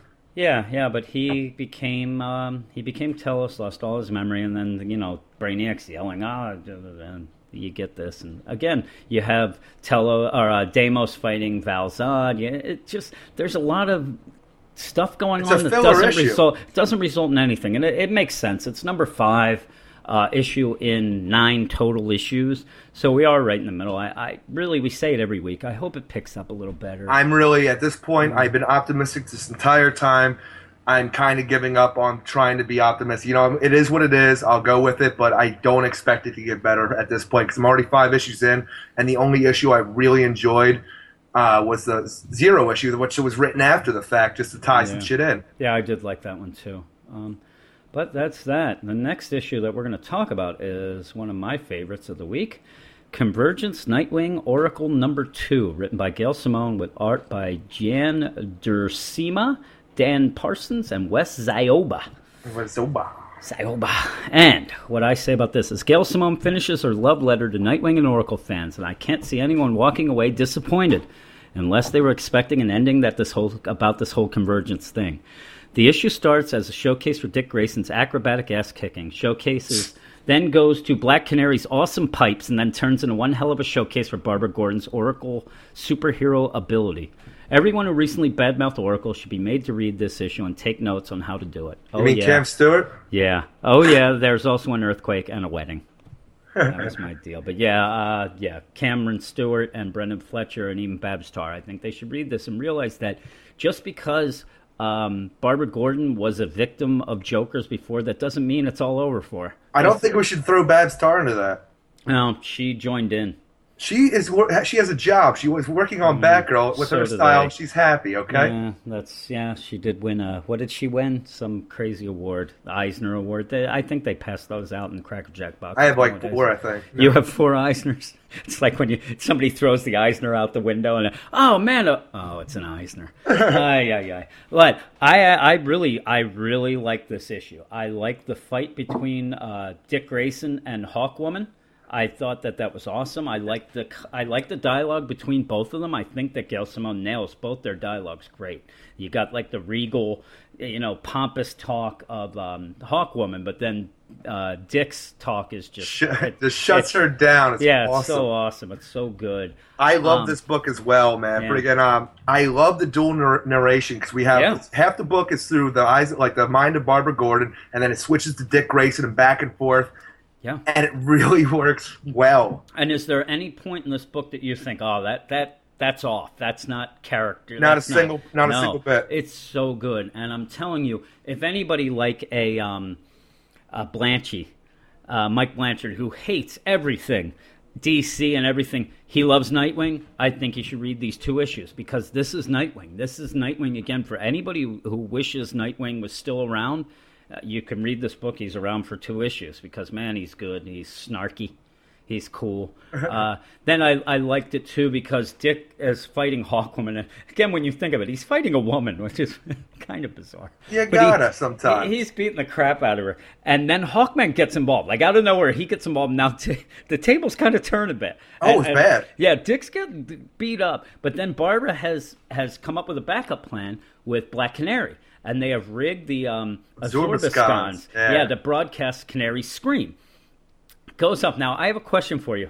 Why isn't it hurting anybody else? Now, I know that Dick may have known, but he kind of says later that he wasn't sure of this plan. Oh, no, this is just because they are patched into an earpiece in their helmets to the Absorbiscons. If that's the case, then why is all of the glass in Gotham shattering? Oh, that's just because of the high-pitched scream. Yeah, that would hurt people. No, I'm saying that this is like a direct play right into their ears, though. I think that was a little off because I mean you're miles away. It looks like from any Absorbiscons, and it's still shattering glass.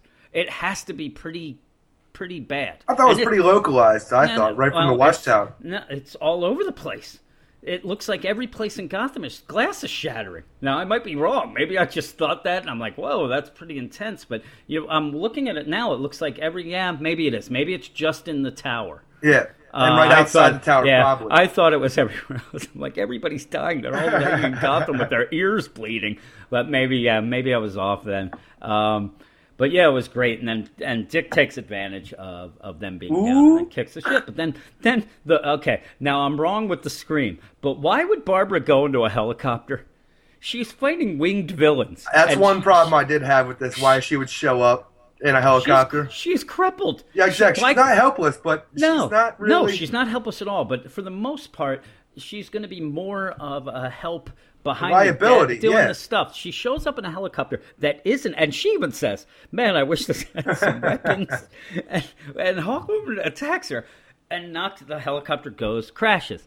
Now, again, I'll deal with it because it puts her in the battle that ends up awesome. But her wheelchair ends up so conveniently placed there. I'm like, okay. But again, I love this issue so much that I went with that. And when she kicks Hawkwoman's ass, it's probably one of my top 2-3 moments of the whole week. It's so satisfying. Not the whole event, and it's so great because it's almost like a boom, boom, boom, boom, boom, and then she's just there with the mace. Yeah, and it's so good. And again, you're like, that's what people want to see with Barbara and Oracle. They don't want to pretend it didn't happen.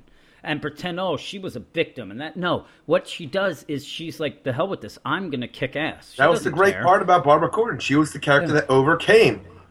Yes. And they go, and again, this is where we're going to talk a lot about this tonight, about how these end.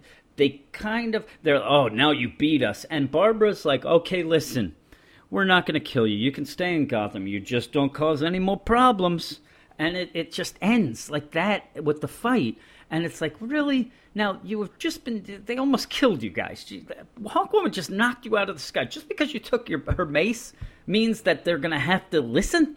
and they're not going to cause trouble? Of Well, course they've they're already. gonna cause I'm saying that trouble. they've already proved that you can kick their ass. A woman in a wheelchair can kick your ass. All right, you know It what? doesn't matter. Yeah, and you know what you do then? You get pissed, and then you train, and then you kick ass the next time. Then you wait. I'm telling Yes, you. maybe you it was wait a bad till- decision, but right then it felt like the right one. Maybe it'll bite them in the ass later, but who knows? Because it just ends there, and we don't get to see any more of them. Like, I was waiting for like some comment from Hawkwoman. She's walking away, like, you might have beat me, but you know what beats you? Stairs. Ooh.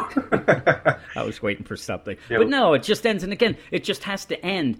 But then the ending is Dick and Barbara getting married. And that's what everybody wanted. Yes. And you get that. You get that. It's a satisfying ending as a Nightwing and Oracle issue. In fact, it's awesome. It's great. When I put this on Twitter, this is what everybody seemed to have wanted. In this whole Convergence event with tie-ins, I would say Nightwing marrying Oracle was in the top 5 list of what everybody definitely. wanted to see. And you get it. You get that.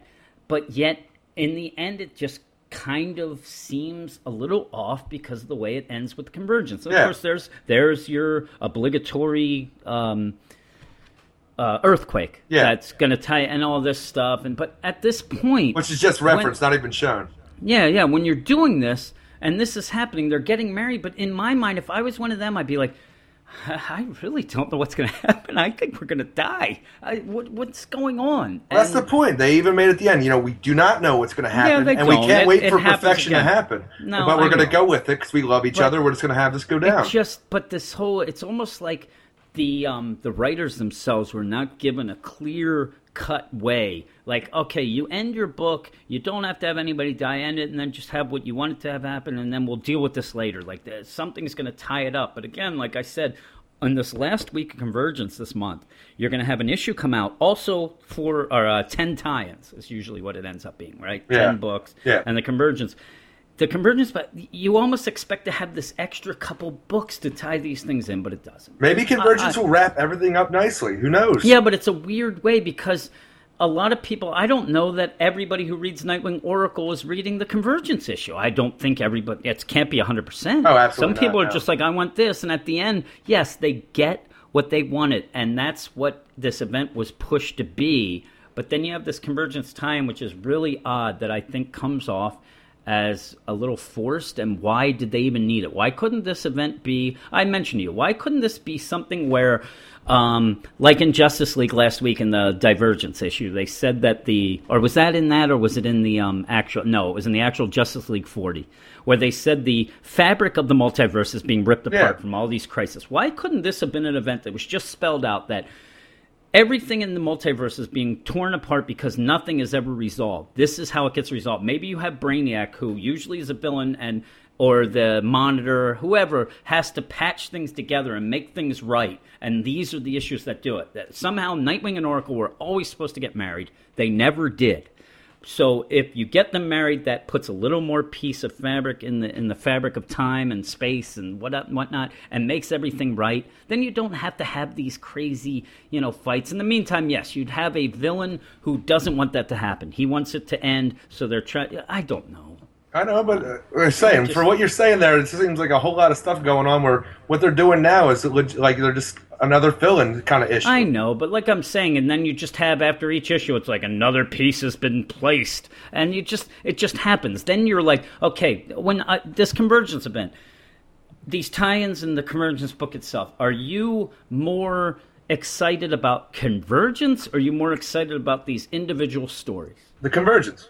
Okay, well, most people, I think, going in are more interested in these stories. Whenever we have an event like this, the main story is always... No, what I'm not supposed- saying the book itself. I'm saying within the tie-ins, are you concerned at all about the whole Convergence thing while you're reading Nightwing and Oracle? Are you worried about, who's going to win and their city's going to be destroyed? No, not at all, no. It doesn't even cross my mind. No. Obviously, the people obviously we see nobody wins.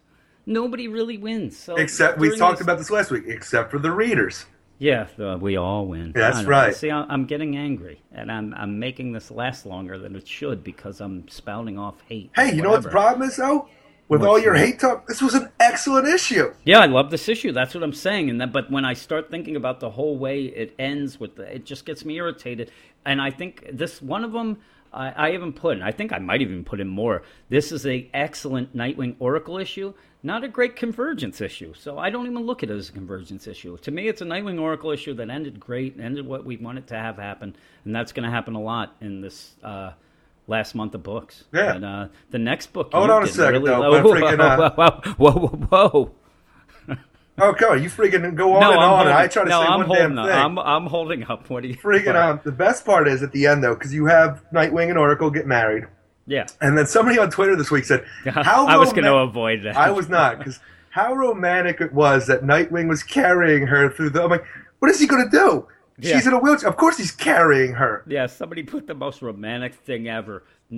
Dick carrying Barbara. What?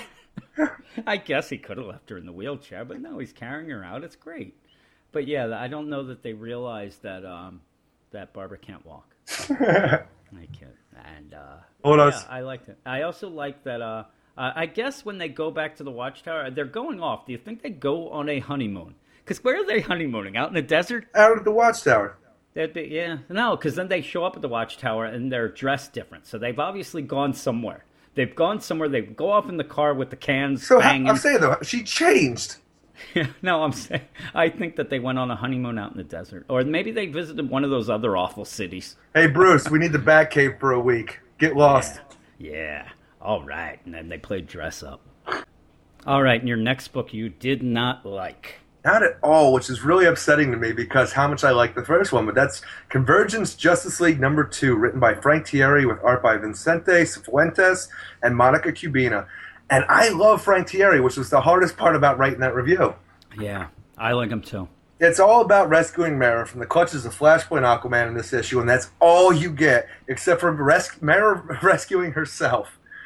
It's ridiculous. This entire issue is all about the rest of the women of the Justice League fighting underwater sea life, which is way more than I think should be in a domed-off Gotham Harbor, and the forces of Flashpoint Aquaman.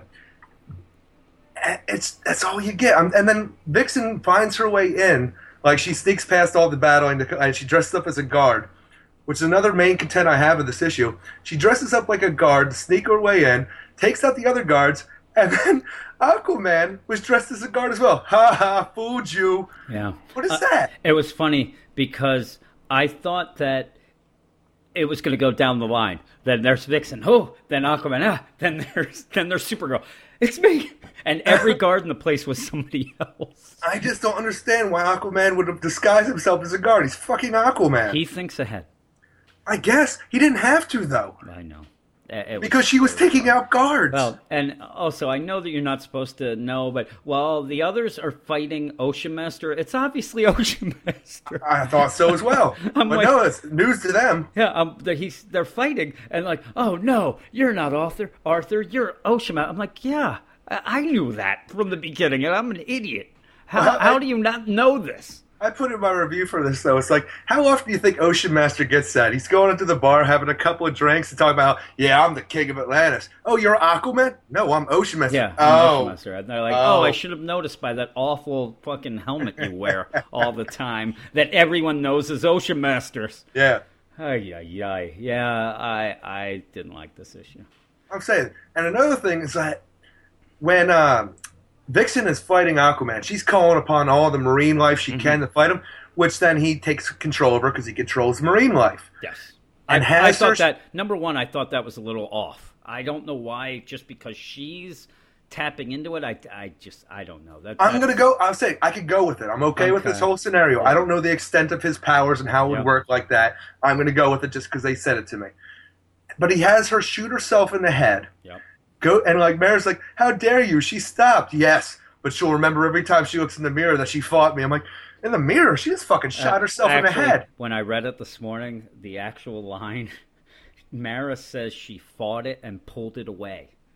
so it must have grazed her face. And now Okay, see, that's not how I saw it all. yeah, no, she said, they're like, I can't believe you did that. Oh, and he's like, luckily she fought it and pulled away. And he's like, yeah, well, she'll remember that every time she looks in the mirror. Like, she's awfully scarred now. See, I did not. I agreed though. I did not read into that. When for some reason when Mara said the line, it came off completely different to me. And I even had somebody in the comments or on Twitter saying, how she's one of the people leaving. Yeah, she's leaving with Mara at the end. But you fucking see blam. All that blood and like her ass laying on the floor. Yeah. You should have shown me a little bit more, maybe. Yeah. Maybe they don't want to get too violent. I don't know. We have Two-Face, for Christ's sake. Come on. There's not much I liked about this issue. I did like Volko at the beginning. Volko was great. Yeah, that was a good characterization of Volko. It's only a little bit, but it's like that's how he would be. It's like I know he's doing wrong, but he's my king, and that's how Volko is. I like that.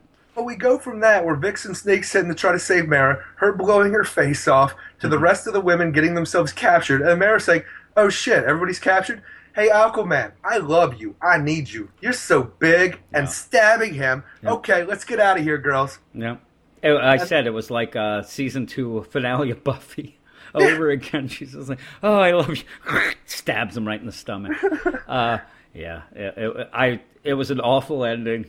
It was just terrible. Nonsense. The other thing that I really, really hated was when Supergirl shows up and Aquaman's there, and out of nowhere, Superman has scientists. Yeah, Aquaman has found scientists. His scientists have found rocks that are similar to other rocks that might be rocks that you don't like. And this weird explanation to say that he basically has a kryptonite trident. Yeah, and it just was stupid. I have no idea. Like, I scanned the domes and everybody's biology, and your biology seemed to be like the rocks that we have on the ocean floor. Yep. So just by happenstance, just in case, I had my scientists put that in there. And it looks like it worked out fine, because then Supergirl goes down. And what the fuck was that? That is some weird-ass science right there. Yeah, he has that crazy stuff, and he's like, oh my God. And he says, your people were scanned, studied, strategized for. In your case, my scientists discovered that you strangely shared properties with certain rocks. Like, what are you talking about? But the only decent thing about this issue is I love Vicente Fuentes' art. Yeah, it's really good. I love the art in this book. I loved it in the first issue. But where I thought we were just going to get, like, the girls coming together after the first issue and then kicking some Aquaman ass, it all became nonsense. Yeah, it did. And then I like the very end. It's that basically he is dying on his throne, and they're like, let's see what they think about him now. Yeah, and then we get a brief thing of earthquake, which I didn't realize when I first read it. Yeah, and some shit came down, and then some sharks were going to come in to eat Aquaman because he's fucking like bleeding out. Bleeding out. That's just the end. The end. It was nonsense. What did you give it? I gave it a 4 out of 10. Yeah, I think I might have given it a 3. I say I love the art though. Yeah, the art really was good. Dug the art. I actually, looking at it now, I did like the art until the end. I don't like his Aquaman. I didn't like it at all. Oh, I did. I like the Aquaman. I love the colors. Like, this is so generic, but the colors popped off the goddamn page. Popped off the page, huh? Was it a thrill ride? Yeah, I fucking bought this, taking her the seat. I only need the edge. Yes, that's right. Yeah, I didn't like it too much, and I didn't like the next book. I don't know anything about how you felt about it because I haven't talked to you about it, but the next book I have is Convergence Speed Force number 2, written by Tony Bedard, art by Tom Grummett, Sean Parsons, and Rain Barredo. And in this, Wally West continues to prove he's the worst father ever, but also finds out quickly that even if he's back to being the fastest man alive, Wonder Woman might be faster. As Wally and Diana fight it out, Fastback takes Jay and Iris back to free Flashpoint Gotham, which is under attack by Amazons. Back in Flashpoint Gotham, Diana looks like she may defeat Wally until he admits he's an awful father and husband and feels sorry for her. Then Jay, Iris, and Fastback show up, and everything is wrapped up in a ridiculously convenient bow. The end.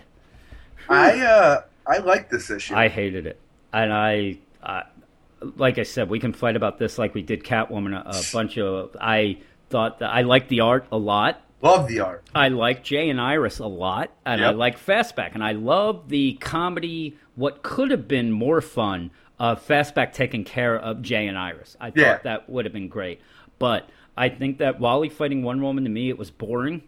it really didn't have a satisfying end to me. It was basically Wally just running around saying, I'm going to do this, and then Wonder Woman coming back. And then at the end, she lassos him and just, admit you're an awful father. And he's like, I don't need to admit that. I thought it was ridiculous. And then he goes, I feel sorry for you. And all of a sudden, there's this Wonder Woman who is the most brash, over-the-top, mean Wonder Woman that I've ever seen. Even says, I don't need your, it doesn't matter if I was friends with you in another life.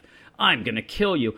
All he says is, I feel bad for you that you don't know love. And all of a sudden, her guard gets dropped immediately. No, not only that, man, he went off, and that was a really cool speech he gave, talking about how, like, I might be this, but I have more love for my kids than you'll ever know. If you live to be 1,000 years older than me, you'll never experience the type of love that I have. I know, and you know what would have happened? What?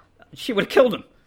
All along, she's like, I don't care. She's like, my kids. Well, the whole point, though, is because she's this way, acting this way because of Aquaman scorning her. Yeah, but it's supposed to be over this big love that she felt. But like him throwing in her face that you say this. Yes, you don't know shit about shit. Where's the setup for any of that? The only thing they ever had was one picture. Yeah, but if you haven't read that, then you have no idea. You have no idea. And they did. The only thing they said was, you once had a love, and they showed Aquaman behind her. No, that one panel. She said to him that I'm doing this because I loved a man who scorned me, and like I'm going to destroy everything because of it. Before, I don't know if it's this issue. I guess it was when they're like, "Oh, my kids. Yep, I'm going to castrate your son, and your daughter is going to be an Amazon with me." And again, then all of a sudden you're like, "I don't care. You don't know love." Oh my gosh, you're right. I'm done. No, she's not like that. She let her guard down. It was a moving speech to me. I thought it was a badass way to fucking like try to attack her mentally. Man, I thought it was nonsense. I thought it was complete nonsense. I hated every minute of it. Now I hate it more because you liked it. Wow, man. No, so then they go, again, how does it end then? Tell me how it ends. It ends with like friggin' Wonder Woman getting lassoed and defeated, and Wally West trying to find his kids, and then him saying, hey, your queen's defeated. Go run along now. Yeah, but even Diana's there. She's like, yeah, let's just go and regroup. And they leave. Yeah. Right there, they could have attacked again and killed them. I know but they would have won. She's already been bested by Flash. Yeah, she wasn't really bested. She was bested. She felt bad. No, she got tied up. Then again, in this, it reminded me so much of like ABC's Friday Night lineup with Urkel and all them.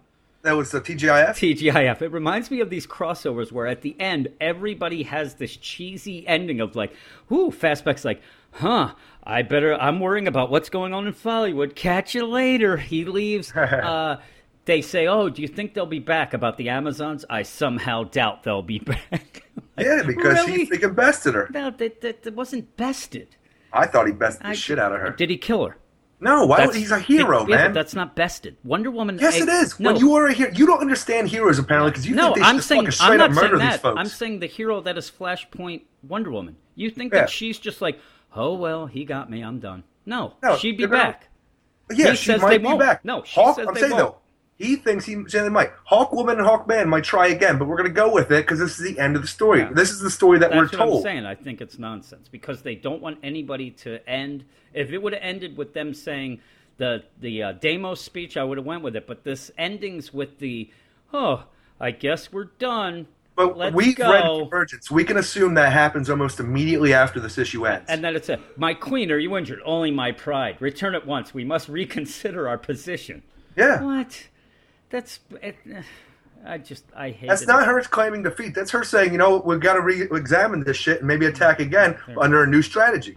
Yeah, there's no deal. I'm looking to see what most people thought of this because I hated every bit of it. I liked the first one for the fun it was. Yeah, this was fun as well to me. This one I hated. There's 4 reviews, an average of a 6.2. Okay. Newsarama gave it a 5, IGN a 6.9, and SnapPal.com gave it an 8.5. He's with you. You and SnapPal.com. I would have given it an 8. Yeah, I gave the last one an 8. I hated it. I thought it was just a bunch of nonsense, that nothing was resolved to the point where, again, that's the other thing. At least in the Nightwing Oracle, you get, okay, they had their wedding, and they had this. This one, because of the way it's set up, nothing is resolved. All is resolved is Wally says, you know what? I'm going to be a better father now. That's it. And he kind of, we're going to see your mom again. He's lying. They're not seeing shit. We don't know that. Honestly, well, never will. I'm saying think we that. I will don't learn. know that because at the end of Convergence, out of all of these cities, it seems that the pre-Flashpoint Gotham is kicking some serious ass against if they're supposed to be fighting these other cities. Again, but it doesn't I can matter see now them because bringing there's this no, back. but there's no Victor anymore. The game's over. There's Agreed, no but game we don't know anymore. where it's going to go from Yeah, here. I think that they're going to say that Deimos and all this stuff that ends up, everything's going to be set. Oh, it's set back in the multiverse. Done. I don't think anybody's going to be the winner or anything like this. But yeah, if this is what we would get with Wally, I don't want Wally. I like Barry. I love I'm Wally. a Barry man. The next one though, I liked a little more. What'd you give that book? Oh, I gave it a 4.5. Okay. I hated it. All right. Next. So the next book is Convergence: The Titans, Mm-hmm. written by Fabian Nicieza, with art by Ron Wagner, Jose Marzan Jr., and Chris Sotomayor. Yes. Our Titans fend off the extremists in this issue, while Roy tries his damnedest to keep his plucked from the time dead daughter in his life. Luckily, he's misappropriated a ton of Wayne funds to create secret cannons throughout Gotham that sends his adversaries back. That's what I got for you there. Yeah. You like that? Yeah. Short and sweet, baby. I liked it. I See, like this issue. I'm saying I like this issue as well. It didn't have the same impact for me as the first one did. Yeah, well, again, if you want to say anything, the weird thing about it is this one's continued in Convergence number 6, so there really is no ending. Yeah, I like that fact to it. Yeah, it was kind of a weird thing. There's a couple of things, but I love when Cyborg and Beast Boy show up. I thought that was awesome. I tell you, that's the only problem I think I have with this book. Well, not only problem. It didn't give me the feels as much as the first one did with that personal Roy story and how he got like the inside scoop on how he's been doing. Yeah. It's a little bit of those like a nonsense with the rules again, because for that year, obviously, we've already established that Cyborg, because of his cybernetic body, was like Metallica's one, right? We've talked about this over and over again. But Beast Boy was trapped as a green pigeon for a year, which that constitutes power. We've had this throughout other issues where like Martian Manhunter was trapped as a human, blah, blah, blah. I think they should revert back to their normal state without powers. Yeah, I agree. The other thing that got me in this issue that kind of made it less like a feely issue, like you said, was with Roy and his daughter. It just kept going back and forth, like you have her, you don't. It became a little nonsense. It didn't seem like you didn't get this tension of, oh my God, he's not going to get her, because it started becoming ridiculous. Well, we had that great cliffhanger in the first issue where it looked like Roy might have fucking fired upon Donna Troy and Starfire, and then here we find out it was a big ruse to try to distract Dreamslayer so he could steal Leanne back and get her back to his bunker. Which Dreamslayer then goes, like, oh, I know exactly where you are, and then plucks her away again. It just seemed crazy because he just got. Also, with that shot was funny because you missed. He's like, no, I didn't. Then he shoots again. You missed. No, I don't really understand what he was going with. He was trying to topple that. What was it by them behind? Those girders or whatever. Those girders. He was obviously hitting pressure points or whatever of the girders to bring them down. Yeah, but nothing ever came down. But it was funny because it was like usually when that happens, it's like one of those where I shoot. It misses you. You missed. No, I didn't. And then something happens. Then it's a Rube Goldberg device. And then it's twice it happens. He's like, you missed. No, I didn't. You missed. No, I didn't. It just keeps going like, listen, buddy, I didn't miss. God damn it. But my biggest concern with the issue, though, is in the beginning, because we had that great cliffhanger where it looks like he shot him, and then we find out that he didn't, and then there's a narration for Roy's like personal aspect of it, like, I would never attack my friends. Yeah. And then when Dreamslayer plucks Leanne away again, he targets and fires on his friends. Yes, and when he shoots Corey, what happened from that? Nothing. It's so funny. She got hit, and I guess she got better. I guess. Nothing ever. It's not even like, hey, sorry for blasting you. Yeah, and sorry, fuck it. You know what? I'm going to fire on the extremists. Bam, bam, bam. Oh my God, we didn't count on this. We got to regroup and go away. And another thing that I didn't. Now we're talking about this, and both of us like this issue. Yeah. But the thing I also came away from it that I didn't like was the extremists are not a very well-known entity. No. I don't know much about the extremists. So them as a team, it's not as satisfying to me. I mean, I see, and they have a funny thing where Beast Boy's fighting the one guy who looks like Doc Ock. See, I don't even know these guys, but he's like, hey, help me for inappropriate toucher over here. And it's kind of a funny thing, but I don't know these guys. And people are yelling names. I have no idea. Again, I looked stuff up. This wasn't a book I reviewed, so I didn't look up a lot of the main extremists or the extremists. in detail. I didn't really check them out, but they're there, and you don't get a lot. Some of these books have done a really good job of, even without that history thing in the back, they've done a good job of kind of giving a little bit of a background and stuff like that through either exposition or something that happens. This one you didn't get, and I have no idea what's going on with the extremists, and I really didn't care. It's almost like we said about the Guardians. When these books have these ridiculous villains, I really could care less, and I do not think at any point that Roy Harper, Donna Troy, Corey are going to get beat by the extremists. There's no way. The extremists are not winning. But yeah, I put in my notes that I was just worried. What happened to Corey? She got shot. She's back. I'd be pissed. She wasn't pissed, though. It all comes down to, which I really liked, even though as much as I was talking about how much I liked the first issue with that personal Roy story. Yeah. Roy's story is over here. Now that he has Leanne back, they fought back the extremists. The Titans are going to go back after them. They're like, Roy, you have your daughter back. Yep. Yeah, don't You're screw done. it up. Yeah, You're done. Yep. This is our fight now. I like that. I like that a lot. And they're like, So do I. don't, you might have an hour, you might have the rest of your life. We don't know, but enjoy it. And see, I like that. Like I said, in the Nightwing Oracle, it didn't come out as good as that, but I did like that part. I gave this a 7.5 out of 10 because I think I gave the first one a 9. Okay, but I'm saying this just lacked a bit that we had from the first issue. Yeah, yeah. And it's some of those things I just talked about, which I had some problems with, but it's still a good issue. Yeah. Again, when we do the podcast, we do seem to nitpick on these little things that get on our nerves more than what we really like, but that's just because we're negative. Yeah, we're negative fellas, but yeah, and it's weird that it's continuing Convergence number 6, but I'm getting the idea. All for it. Yeah, I'm getting the idea that then number 6 comes, then next week there's going to be one of the issues or 2, whatever it will be, that'll continue in 7. I think that's going to be a trend. Well, that's where we week. left off the Earth 2 Wonders, where they said we need backup. We're going to go to these other cities so you can help. My guess is that the Green Arrow will continue on one of the issues. What do you think of that? I really haven't thought about it, so you're putting me on the spot. I am right. All right. That's my guess. Okay. That's my. I'm betting you $1 and a donut. All right, cool. I'm done. Yes, and that's the first half of the books. First half is done. It's halftime, baby. All right. Halftime show. What's the halftime show? You know what the halftime show is? Every week it is Ryan Clark's Other Side segment. You got Brightest Daycare doing Sword of Sorrow #1 and Secret Wars #1. He's double shot. Nice. It's a 2 for Sunday. Isn't that what they call it when you get 2 things on Sunday? 2 for Sunday. I'll go with it, sure. I like 2 for Tuesday, but it is Sunday. So if you're listening to us on Tuesday, 2 for Tuesday. But here is Ryan Clark with his Other Side segment with Sword of Sorrow #1 and Secret Wars #1. Take it away, Ryan. Hello and welcome to another weekly edition of The Other Side, your weekly dose of all things non-DC Comics on the otherwise all DC Weird Science DC Comics podcast. I am, as always, your host, Ryan Brightest Daycare Clark, and I'm coming to you today with a king-size annual edition of The Other Side. It's not actually annual or king-sized, so I'm not really sure why I said that, but I do have 2 books that I'm reviewing this week, so you get twice as much to love or hate. First up on the docket is Swords of Sorrow #1 by Dynamite Comics, written by Gail Simone with art by Sergio Davila.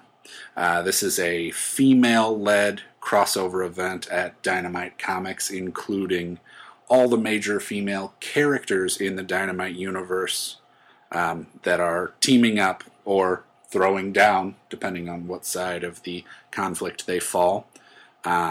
The roster includes Red Sonja, Deja Thoris from the John Carter universe, Kato of the Green Hornet, Vampirella, Jungle Girl, Lady Zorro, Panther, Miss Fury, Lady Rawhide, and the characters of Chaos, and more.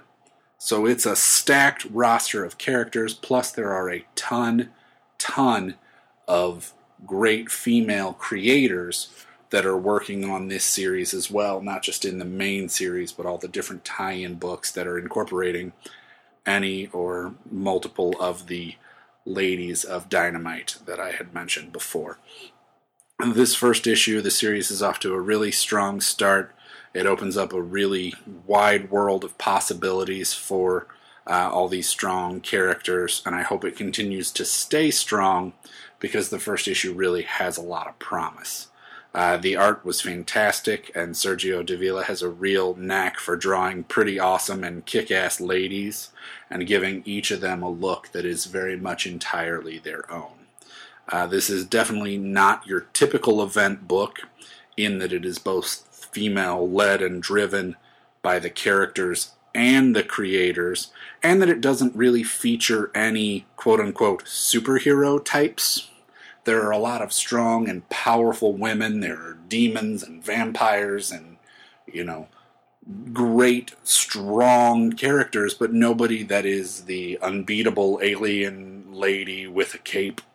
There are a couple of ladies that do wear capes, and those are only really Lady Zorro and Red Sonja, that I can think of anyway, and those are more aesthetic choices than denoting any sort of superpowers.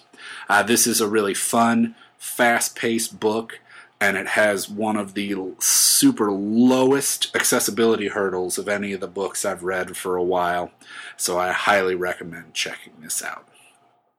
The second book I'm reviewing this week is Marvel's Secret Wars #1.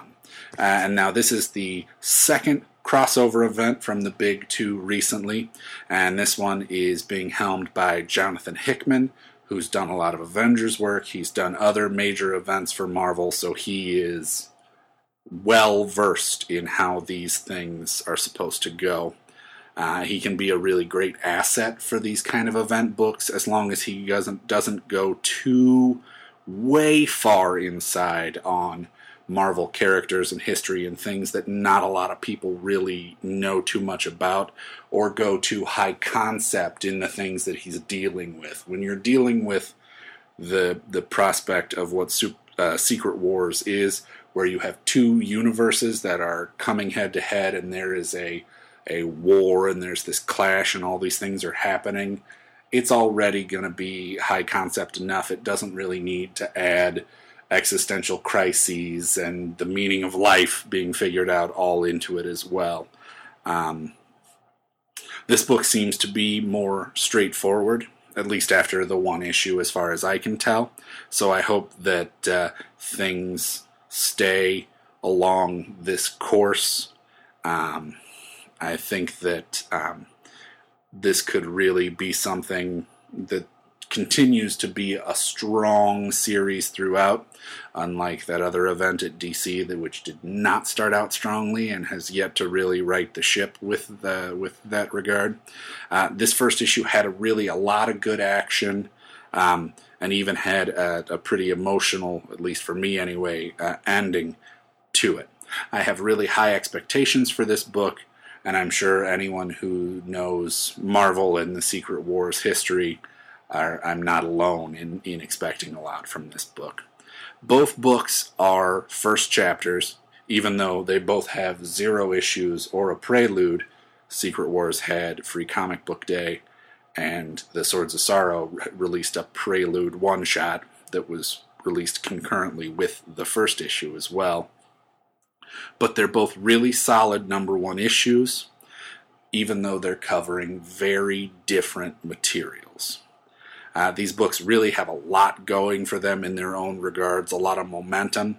For Swords of Sorrow through Dynamite, they have strong ladies on the creative teams and in the books, and that can really, really, really do a lot for comic books, because women just don't have a voice in front of or behind the scenes in comics. So this could be a really big improvement and really open a lot of doors and just be a great thing as an event and as a fun comic book to read, but also mean more in a cultural change.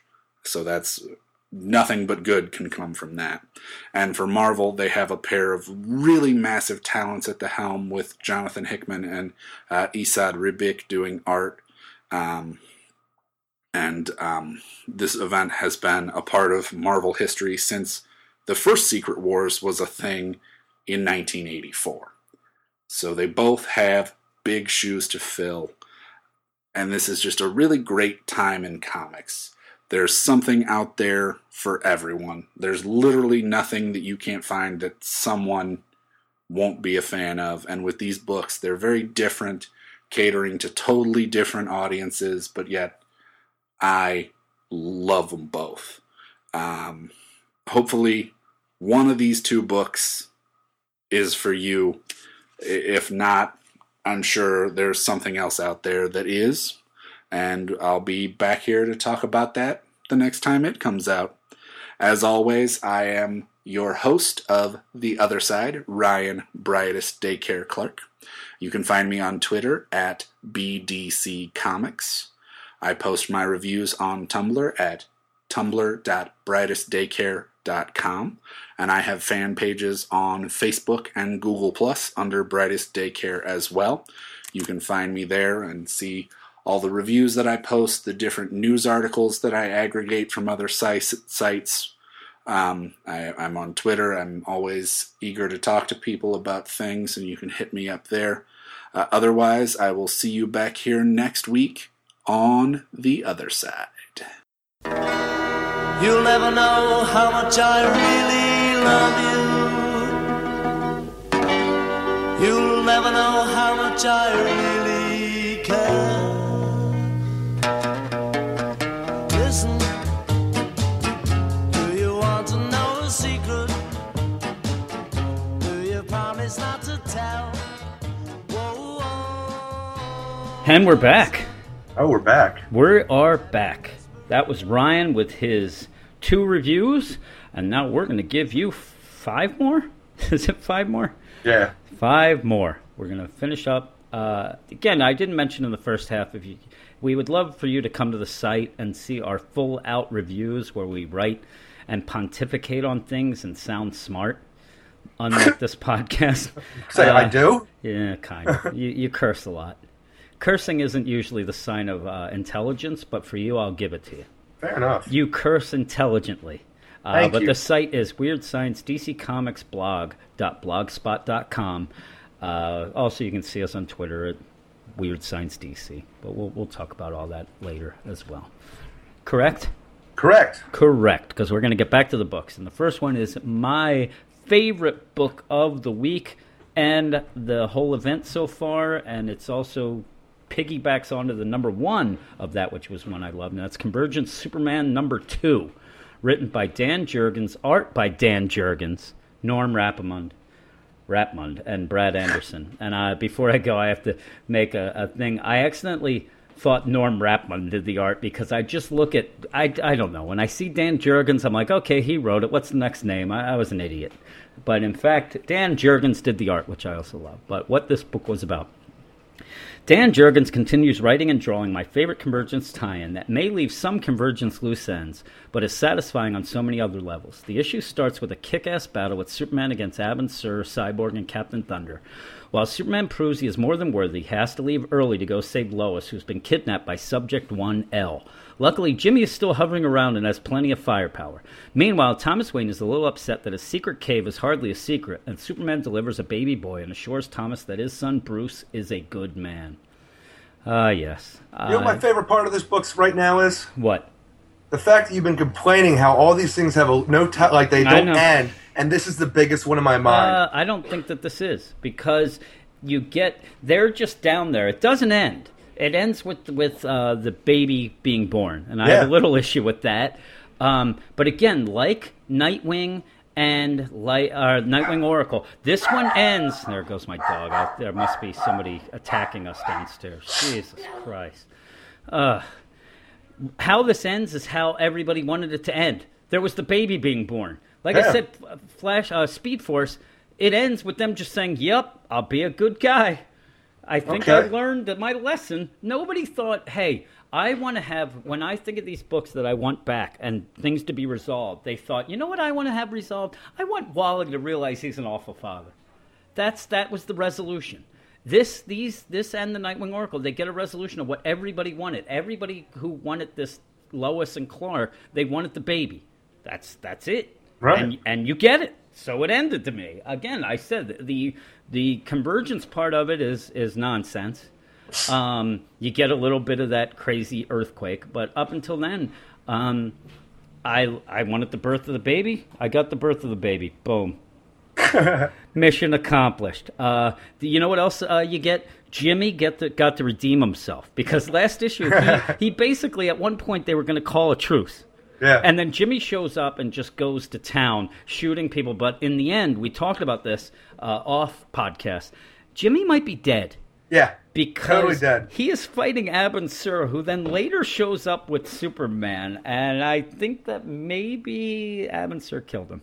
And honestly, though, that is so irresponsible on Superman's part. Cause I know. That was the one thing that felt off. Superman is fighting Captain Thunder and Abin Sur. And it's a pretty decent fight, correct? Oh, yeah, it's really badass. I mean, I dig the hell out of it. and Him they- and Cyborg as well. At points, Superman is kind of getting overtaken a bit, correct? Yeah.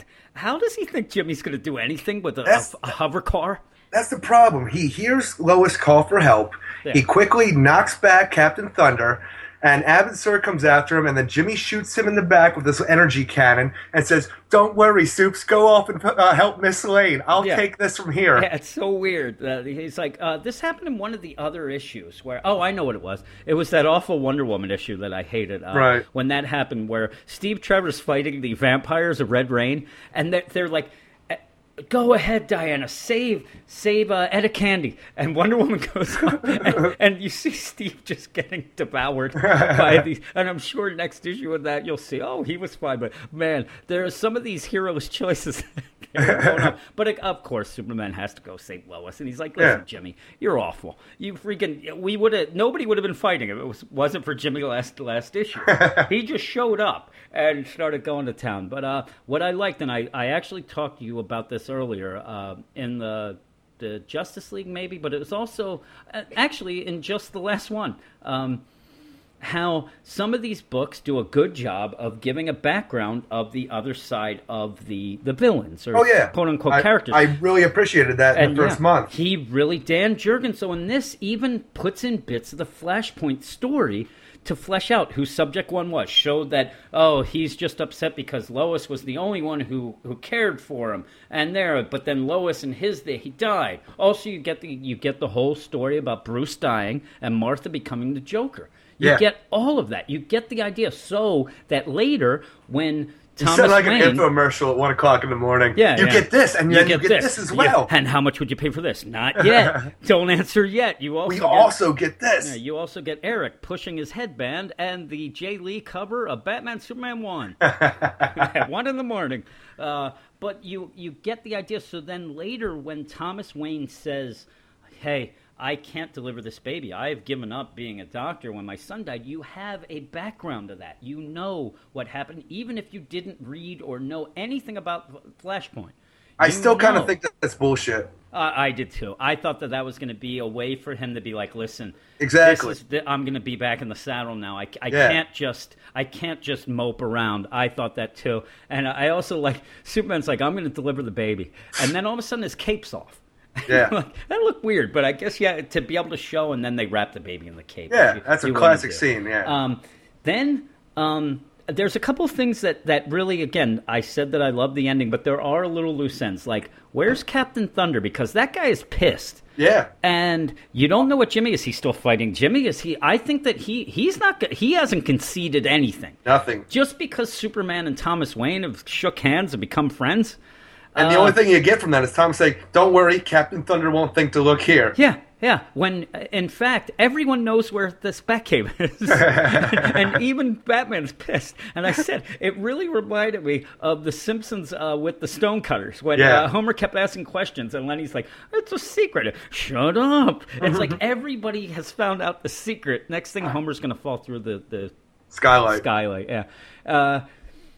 I thought that part was hilarious, too. It's just like Batman's like, "What?" But also, what happened to Subject 1L, Superman in the Flashpoint? He just completely disappeared. Well, did you know what happened? Superman out of beat him nowhere up. He just grabbed him and off with him, and then showed back up. I think he killed him.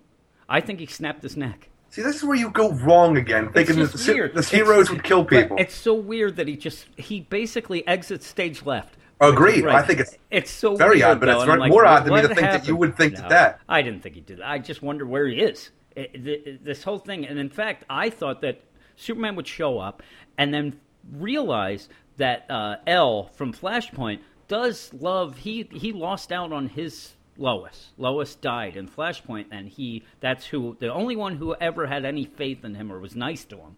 I thought he was going to let him stay there while the baby was being born. That L is not bad. That's what he has, and he's had an awful life. Superman don't have time for that nonsense. He's got a baby to deliver. I really wish that L would have been there with Thomas, and it would have resolved a lot of stuff. And then they could have said, even with the baby or something, have Subject 1L hold the baby at the end. Absolutely not. If I was Superman, would never let that get down. But then, did you think it was a little off when they're like, "Oh, we'll name him Jor"? And Superman's like, "No, I am more human now." I consider myself human, Lois. Holy moly! Why couldn't he be called like John Jor? Something Georgian. Something that it just seems. Look, honestly, even if I was Superman and I associated more with my alien self, I'm not naming a kid Jor. He's going to be beat up on the fucking playground. Jor is a bad name, but it's like almost like he's like he thinks that Jor-El was a deadbeat dad. Because he built something to save his ass and send him to Earth. God forbid. If I was here and the Quakertown was burning down and I sent my kids off to Lansdale, does that mean I'm awful? Hey, did you name any of your kids after your father? No. Because I was named after my father, and I didn't want to continue that. I am a third. There you go. I don't like that, so I stopped it. I ended it, and it caused a lot of friction between me and my family, which I don't talk to rarely, so it didn't really... Which is funny, I want to bring up, because we're recording this on Mother's Day. Have you talked to your mother today? No. Neither have I. We are terrible, terrible sons. We are. I did go out and get a card for me and the kids for my wife, and we bought donuts. That's it. That's more than I've done. We just got a refrigerator that I'd love to say was a Mother's Day gift, but it was more of a gift of necessity, because our refrigerator went down last week. But yeah, I thought that was a really odd thing. But it wasn't even like, it would have been funnier to me. You want to call him after your father, Jor? And that name is awful, Lois. Why would you? No, it's like, I'm more of human now. I don't know. You gave it that voice. I just thought, I think of myself more as human, Lois. I want to name him John. No, I think he was like, I'm more of a human now. You and your fucking voices. That almost became a Yoda. Like, human am I now? I gave it a 9.9 out of 10. And you know why I had to give it a 9.9 out of 10? Because you gave the last one 9.8? Yeah, I gave the last one a 9.8 and painted myself into a corner because I like this one better, and I said so, and what else could I do? So exactly. I did love it. I love this of all of these tie-ins, this Superman one is my favorite by far. Nightwing Oracle is very good, but this one is definitely number one for me. I think I would have given this an 8 to an 8.5. I enjoyed it, but I just had some issues with it. Yeah. Next one, I read today because I was trying to catch up, getting the stuff ready, and I did not like it. No. A Convergence Batman and Robin #2, written by Ron Mars, with art by Dennis Cohen, Klaus Janson, Joe Rubinstein, and Chris Sotomayor, man. Mm-hmm. And he wouldn't order a big-ass fight scene with a side order of love? Me. Yeah, did you? Because then you got it here. Yeah. Friggin', that is all there is on the menu. Where I really wanted to explore Damian's jealousy over Red Hood in the last issue, here we have the most rudimentary of resolutions for the scenario, where Damian and Red Hood work together to save Batman, and after that, it's all good. All good. Oh my god. I'm telling you, this is like just a fight scene, and then Batman talking about how much he loves everybody. Yeah, who he doesn't seem to love a lot in this? Who? I didn't get the idea that he loved Jason. Oh, no, he even said to Superman, they are both, they're not blood, but they are both my sons. He says that, but it's so odd. At the one point, he's hugging Damian. Yeah. He's like, Damian, I just want you to know whatever happens, I love you. You're my son, I love you. Jason's standing aside there. And I just get the idea Jason's like, you son of a bitch. And then, again, Batman never says to Jason, he goes over to Superman, yeah, they're both my sons. Yeah. I thought it was odd. Jason's just there, and I really didn't like anything about this issue. The battle is ridiculous. It's stupid. It's fucking terrible. I hated the art. I really did. At one point, do you remember the panel where it looks like Jason's Red Hood mask? Oh, yes, I do. Got a weird... What is that damage to that mask? It looks like a tear. Yeah. It made no sense to me. And then it was gone. Yeah, and then it's completely fine. I don't know if it's a symbiote, it regenerates or whatnot. There's no continuity between panels here for the art. And it was more of like this, it was a very rough style of art, on purpose. Yeah. It was a rough and I hated it. I hated everyone they were fighting. Yeah. I thought it was just a bunch of nonsense. And like I said, when Batman's hugging Damian and Jason's on the side, it did make me laugh. But then there's the worst part of this whole Convergence event. I really think it's when Batman says to Superman, you know, I'll paraphrase it. Oh, yeah. Hey, oh, hey God. guys. Or, hey, Superman, you know how I feel because neither of us had fathers. Superman. Goes, no. I have a father. In fact, I had two. He's like, I had one to burn, baby. So, boy, then I think Superman felt bad, and then he goes, listen, we're both orphans in this galaxy. Yeah. What the hell does that mean? Like, not having the father that we wanted, like, we had or whatever, has made us the men we are today. Yeah. But I'm like, that's some fucking backtracking right there, Superman. Yeah, that's what I'm saying. And Superman, when he says this, I get the idea that Batman, like, he would turn, he'd kick the door a little, and like a tear would be running down his face. He's like, oh man, my best friend, it's like leaving him hanging. It's the worst. And I'm telling you, if you look in the book, it happens like a page after Batman leaves Jason hanging. Everybody's awful in this book. But he loves that Damian. Yeah, I think he loves his blood better. There's not really much to say about this issue.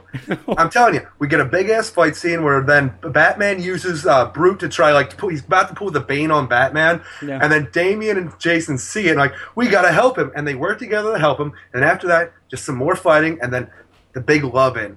We all love each other, we saved each other's lives, you know, I thought you, like, I didn't like you, but I saw you working as a superhero, I dig that, man. And then you Superman really learned your lessons. Yeah, and then it's like Superman just had his baby, in this story as well. It's like, go be with your family. I'm going to go be with mine, and everything is great. Even though we've been stuck in a dome for a year, we're going to still be who we are. Yeah, it was kind of neat that it did tie into the other book, the Superman book. But it's just nothing. It's like, let's, you know, I love Damian. I kind of love Jason. I guess I got to say that it really came. You really fixated on that. Going back into this, it really came off to me like Superman saw him hugging Damian. Saying you love me, like, you love your son. I love both my sons. He's really backtracking. He's like, oh my God, I look awful. And then tries to get Superman in on it with the father thing. And Superman leaves him hanging and flies off. It's such nonsense. But I was like, I haven't read The Atom yet, which I should be doing after we get done this podcast. Yeah. But so far, this is the worst book of this week. What did you give it? A 3.5 out of 10. You know what? I might have given it a 2. Yeah. It was so bad. I tell you though, I really like the ending though. That's the only redeeming quality of this. And as much as I did not like the art, when it was just normal stuff, like at the end where you see Jason, Damian, and Batman swimming by, that's okay. That looked nice. Yeah, during the fight, it was that. Like I said, it's this rough style that it made things confusing. Oh yeah. During the fight, just people kept coming back that you think it just wouldn't end. I'm reading this. I'm like, when is this stupid fight gonna end? Jesus Christ! And usually, like a book like this, or if it's a big, vast fight scene, it's a breeze to get through. No, this seemed to go on forever. I'm glad you reviewed this because I think my review would have been 3 sentences long. They fought. It ended. This might have been one of the shortest reviews I've ever done. It had to be. There's nothing happens. I told you this happened in one of my Arkham Knight auction reviews a couple weeks ago, where if nothing happens, it's really tough. You have to just make up stuff. Fucking add some padding. God. Yeah. Well, my next book, I was not a fan of this one either. Convergence Batgirl number 2. Actually, this week is probably my worst week. I had some really good, and man, there was some bombs. But yeah, Convergence Batgirl number 2 is written by Alyssa Quinty, art by Rick Leonardi, Mark Pennington, and Steve Buccellato. Just one of the Boots brothers. Yeah, one of the Butchers. A little background. Right now we have some 5 questions interview that I sent to Alyssa Quinty, and I really tried to back this review up in time. I was gonna. I had it read on Wednesday. I finally reviewed it yesterday, Saturday, only because I kept waiting for her to send these questions back before I drop the bomb of an awful review. And she follows us on Twitter. Yeah. I don't think I'm going to get those questions. I don't think so either. She's ditched me. I think we can add somebody else to the hate list. Yeah. The first issue of Batgirl was thrown off by awful pacing, and this one might be worse. Alyssa Quinney throws us back and forth between the present and the far, far past of yesterday, and it really seems like a ploy to hide the fact that not much happens. Stephanie Brown and Tim Drake argue about what it takes to be a hero and why they aren't boyfriend and girlfriend. Then Catman tells Stephanie his backstory, all while Grodd beats the living crap out of Cassandra Cain. Then Stephanie comes up with a plan that'll end the battle and Catman's life, and they're all teleported back to their respective cities in those mysterious silver balls. Did I mention Catman's going to die? Yes. The issue ends with Cassandra in the hospital and Tim and Steph making out. I'm going to tell you what I did like about it. I do like the dialogue with Stephanie Brown. I actually, not even dialogue itself, but her character. Yeah, so do I. I think her character was really well done. It's just there was nothing really going on. The story really had nothing. And again, it ended, everybody was going to come into this once Tim Drake and Stephanie Brown to get together, and they do in the end. So I like that. Now, the thing I really like is the ending, where we get Tim and Steph back together. But as much as I dig that, there is no reason in my mind for that to happen, because in this book we have Stephanie Brown, like before they start fighting Catman and General Grodd, they have a little talk. A talk?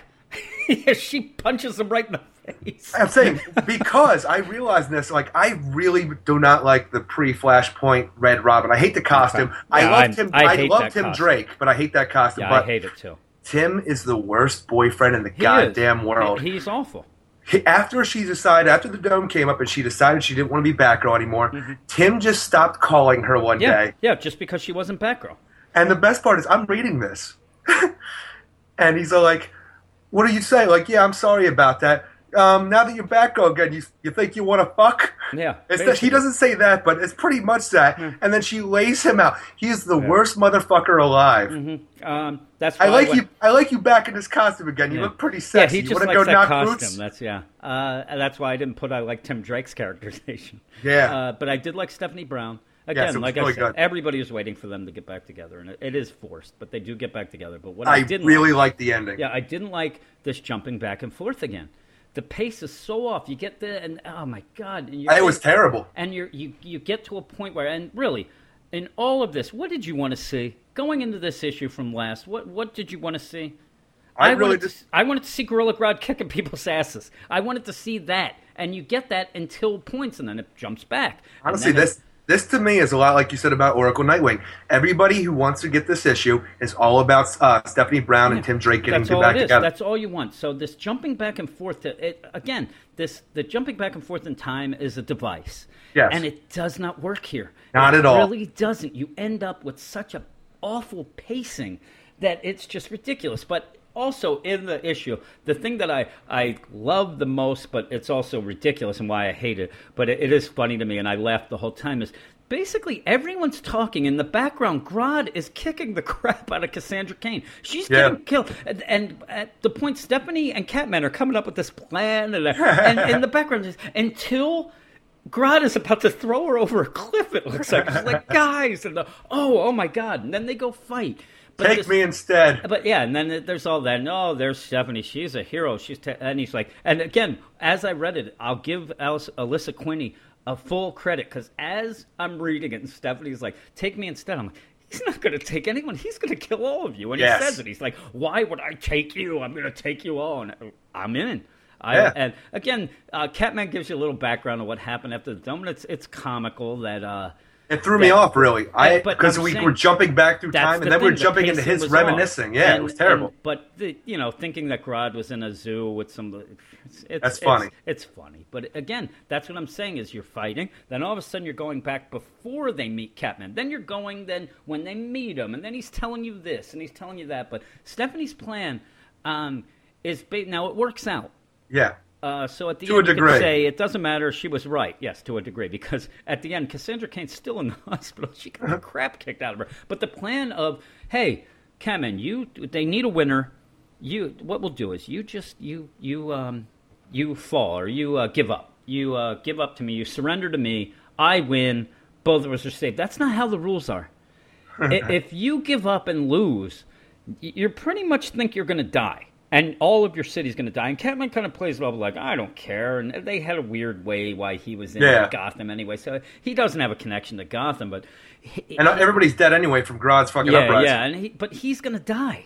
Yeah. I think, and it's like he's okay with it, I guess, because he's going to die. If I was me, I'd be like, I don't think that's going to be this way. In fact, at this point, I know him and Grodd are not friends, right? Yes, right. What happens when they get back to Gotham together? They're both together. They're attached. They're going to get to Gotham and come out of these stupid balls, and then they're going to have to fight. And even if this convergence doesn't kill him, I think Grodd is going to kill Catman. Agreed, but I'm saying Catman was ready to die from we saw from his backup. I mean, his memory. I know. He was going to blow himself up with Grodd. Yeah, they spell that. It's odd.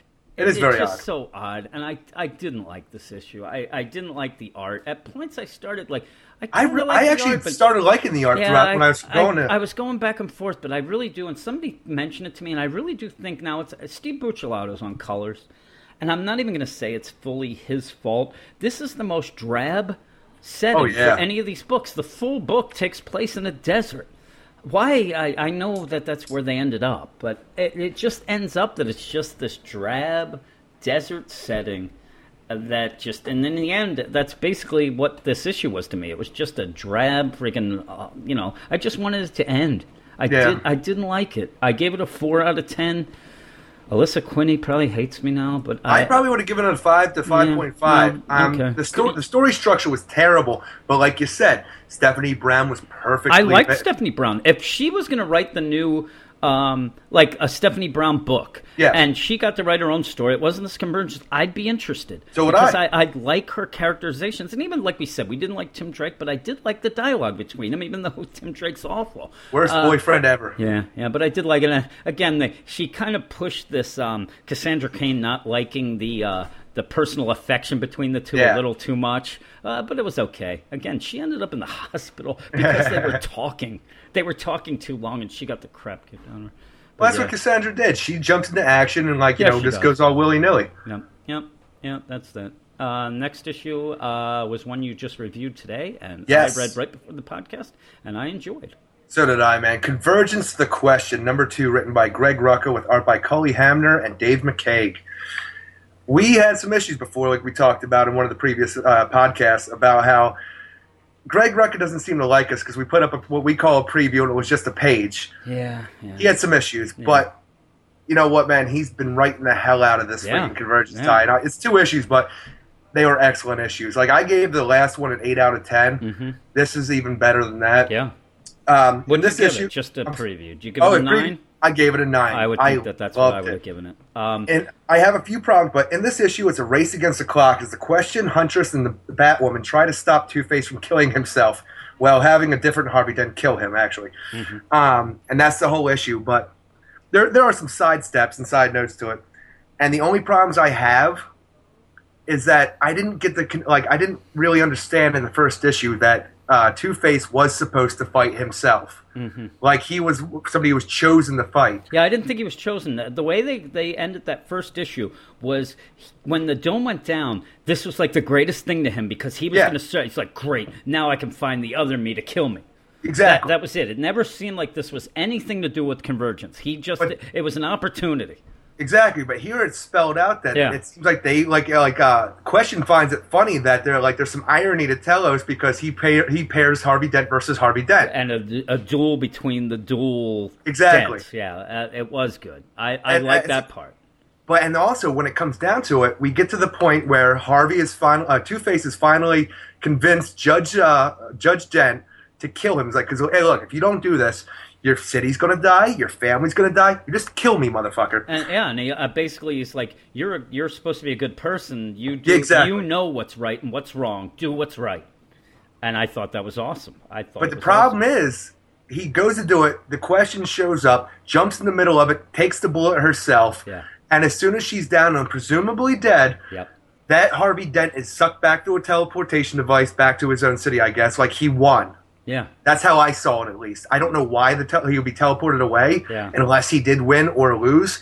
But where's the fight here? If it's supposed to be against Harvey Dent versus Harvey Dent, why, if he shot the Question, does this count? And spoiler alert too. Renee doesn't die. And so they would even know that. I mean, if this is Telos or whoever with this the sucking people away when they win, they have to know when the exactly. rule. Yeah, and so it did seem off, but I did like it a lot. My favorite part though. Renee Montoya gets shot. She's down on the ground. Harvey Dent gets sucked away, and then Batwoman's, oh my God, she starts doing CPR and does mouth to mouth.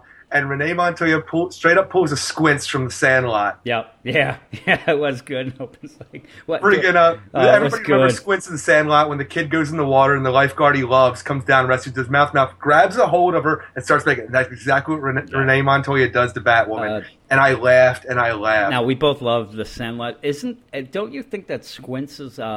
His smile is one of the creepiest smiles I think it's endearing. It's so crazy looking. It just reminds me of being a kid when I see that boy smile. This issue had a little personal thing to me. When Renee, I'm laughing, and this is going to come off as awful. When Renee goes to see her dad, it's okay, you can go now. That's basically what happened to me when I went and saw my father. And it totally reminded me of that as well. When my mom, just the backstory, my father passed away, a month ago about? Yeah, Jim's down the Dead Dad Club. Yeah, I had mentioned it a couple times on the podcast that he was sick, but he did pass. But before he did, my mom calls me and says, you have to come see your dad. I think that he's waiting for you to come see him again. So I show up, and my mom is there, and she's just like, my dad is a mess. The guy lost, my dad was like a 500-pound man, lost about 350 pounds. They took him off of any sort of meds or anything and basically had him on morphine, just basically waiting for him to die. So I get there. He is like, his eyes are barely open. They're fluttering. I mean, he's done. Yeah. And my mom's going, Jimmy's here. You can go now. And I'm telling you, the way she was saying it creeped me out so much that I thought she was going to get a pillow and put it over his head. And I'm telling you. And then he did pass, I think, 2 days later. And then I go to see my mom to see if she's okay. And basically, the only thing she tells me is, yep, I'm well off now. I won't have to work anymore. I think I'm cutting my hours. I'm like, oh, you are awful. This is why when we talk about stuff that I'm like, yeah, I'm not really big on my family. And again, too, that like these weird things. I really also expected my mom to get my dad's mouth and start like, Jimmy, I always loved you. She's like saying the craziest stuff. Ventriloquist the shit out of it. It almost seemed like it was like she had written a script to say to make herself feel better. It was awful. But I'm reading this, and again, I'm saying this where most people would be like, "Oh my God, I'm reading this. I'm laughing." Like, I laughed so bad because I thought of you immediately. Oh my God. Yeah. But that is, I'm saying, this, a lot of people always gave Return of the King a bunch of shit because it had so many endings. This one seemed to as well, but I loved it because every time I thought the book ended with a great ending, it gave me another one, and it was even better. Like I'm saying, the first one was Renee Montoya and starts making out with Batwoman, and you get the assumption these two are going to get back together again. That's awesome. And then Harvey Dent, why would you get in the middle of that? I'm like, you're worth saving, Harvey. Be good. And then I'm like, that's an awesome ending. And then when I turn the page, Renee goes to visit her dying father in the hospital. And her father had, what the hell's the word? He had, not banished her, but disowned her. He had disowned her for being gay before all this. Okay. And now that he's dying, she went to the hospital and says, I'm here, Papa. And Renee, you are my special girl. I love you. I'm actually getting chills right now just thinking about it. Yeah. It was such an excellent ending. And then she leaves. She goes to leave the hospital, and she picks up her hat, and there is Harvey's coin. He left it behind. He doesn't need it anymore. He doesn't need to have a bad option anymore. And that is the actual ending. He's going to be the good man. Each ending got better and better. I'm like, oh my God, Greg Rucka, as much as you don't like us, I love you, man. You wrote the hell out of this book. Am I an awful person that when this started, I was hoping this question would be the worst book ever? I really wanted to. I am, because I really, he was a jerk to us. He was a real jerk. But yet, boy, I think that in the back of his mind, he knew I'm a fucking hell of a writer, and I kicked ass. So the hell with these guys who put up their a cover and one page without dialogue and put it up as a preview that DC actually gave them as a preview. Yes. God forbid. But this is probably my favorite book this week. You know why we know he hates us? Why? You know why? Because you gave these books great reviews, these 2 issues, and he would not touch them on Twitter. He would not retweet them, nothing. So he knows us. He hates us. Just like a lot of people. Yes. Yeah. But I gave this a 9 out of 10. I love this book. I don't do this a lot because of, like, the demand of reviews and getting on the new shit. Yeah. I'm probably going to go back and reread this again. Oh, just really? because I'm telling you, it really touched me. That's cool. I liked it. I liked it a lot. A little personal ending for me. Yeah, I know. And that's the best part. It made me think of you. You know what the other funny part is? If you remember weeks before that or months before when I went to see my dad at the old folks home, and I went, me and my dad don't say I love you to each other a lot. Ever. I don't think he ever has. Yeah. And I said to him, I'm like, you know what? We're leaving. And when she says, like, you've always been my special, perfect little girl. I love you. I thought, you know what? When my dad was there, I went with my son, Rafe, and said, hey, Dad, by the way, I love you. And he's like, yep. Time for you guys to go. That's what I got. We went out, and Rafe was so mad. He's like, he left you hanging. Like, yep, just like Jason Todd. Maybe that's why I got mad about Jason Todd hanging out in that Batman and Robin. God darn it. My next book and the last book for the podcast is Harley Quinn, Convergence Harley Quinn #2, written by Steve Pugh. I still don't know how. He follows us on Twitter. I really like the guy. I don't know how to pronounce his name. If somebody could tell me, please, and I don't know, just phonetically spell it out for me. Exactly. I said to you I was going to, written by Steve Art by Phil Winslade, John Dell, and Chris Chuckry. I like that name, Chris Chuckry. That's pretty cool. Yeah. This issue starts with Harley fighting the Zoo Crew's Pig Iron, and then it gets crazy. After a cool little backstory from Captain Carrot, Harley shows up and shit gets real. Real funny, that is. While Harley pretends she has a multitude of powers, Captain Carrot cowers in fear, and both of them go through a series of crazy, zany, cartoony scenes that end up with them sitting in a wrecked amusement park eating carrots together. While I only wanted Harley to end up with good old Louie, she's still too crazy and heads off on a road trip with Ivy and Catwoman. This is another one that doesn't really have a convergence ending. No, actually, I'm not sure. Okay. I'm not sure at all. I don't know if you want me to get, because I have a problem with the end where I don't know if I'm not understanding this correctly or if I have a weird idea. What's going on? You go with it.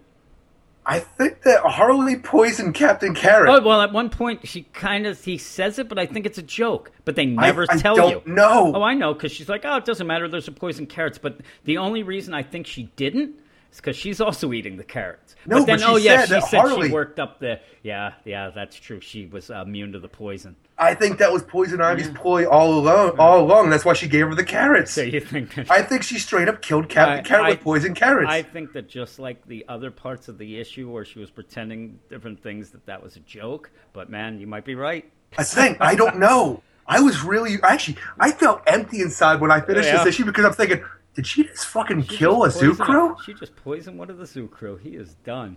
Yeah, what did you think of the issue in general? It was a crazy issue. I had fun throughout until I got that empty feeling at the end. But no, it was even with that though. I liked it. It was really like spot on Harley. Yeah. I had a great time with it. This is probably a 8.5, 8.7 out of 10. I don't want to give it a 9 just because it didn't have the emotional connection that I gave the question. Yeah, it's funny. I gave it an 8.5, but somehow I told you I meant to give it an 8.8.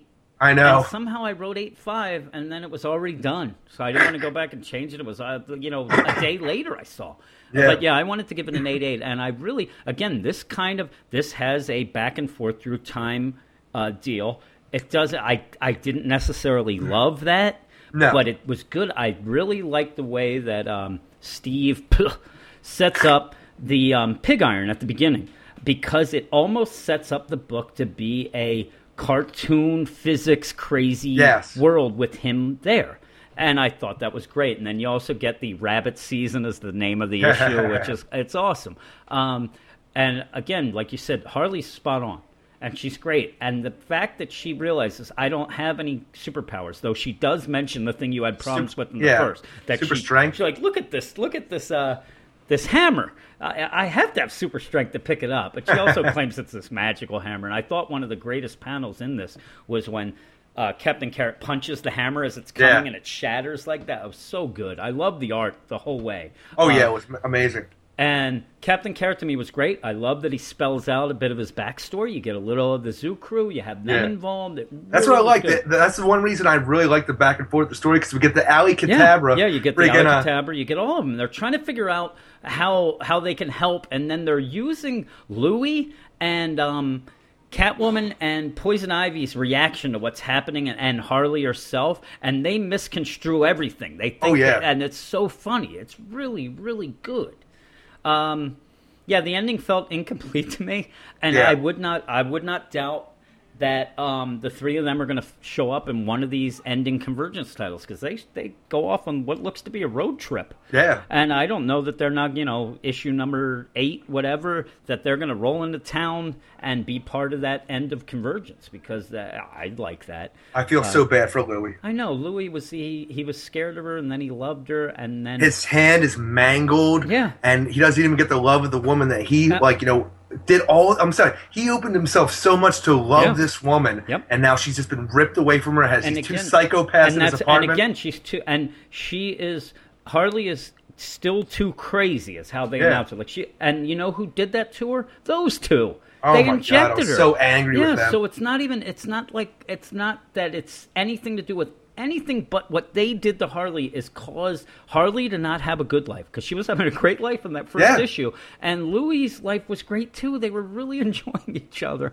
and both of them seem to have found like the love of their life, and now it's over because of those two awful jerks. And as much as I felt bad and hated the fact that Louis got the shafts really bad, I did love that finale where they Poison Ivy's like, here, this I know it wasn't even that. Harley gave Poison Ivy a letter to give to Louis. Yeah, smell you later.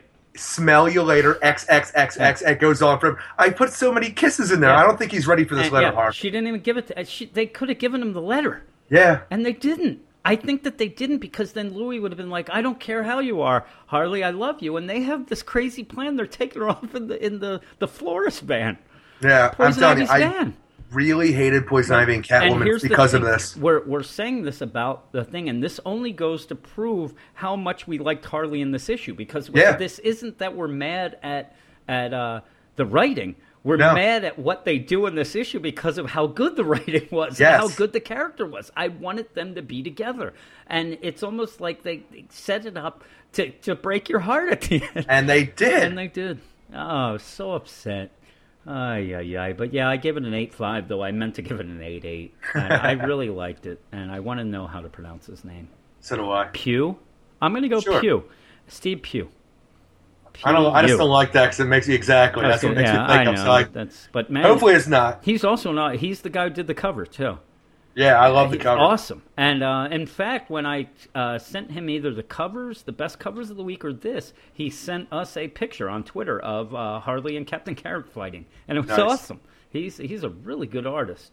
And also a great writer, because I loved this whole so did I. The first 2 issues, and again, this was one that upset me at the end, because I really was excited for Harley just to get back with him at the end. I could even see her being crazy and him just saying, "Listen, let's I'll be with you until you figure it out." And she, like, every now and again you see these like panels of her trying to kill him, and he's just like, "Come on now, let's settle down." I would have been calm down, crazy lady. Let's go watch some TV. But yeah, that's about it. You said, cook up some gerbils. Yeah, we're not talking about the Atom.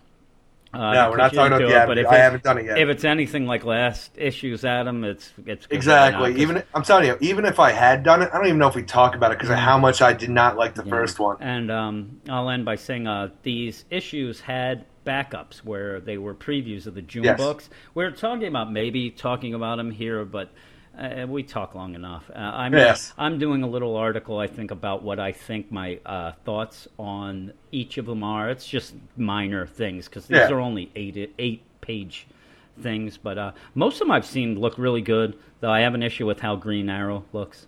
Yeah. That's one of my main issues of the thing. But I'm telling you, just a little general thing is that Green Lantern with Hal looks awesome.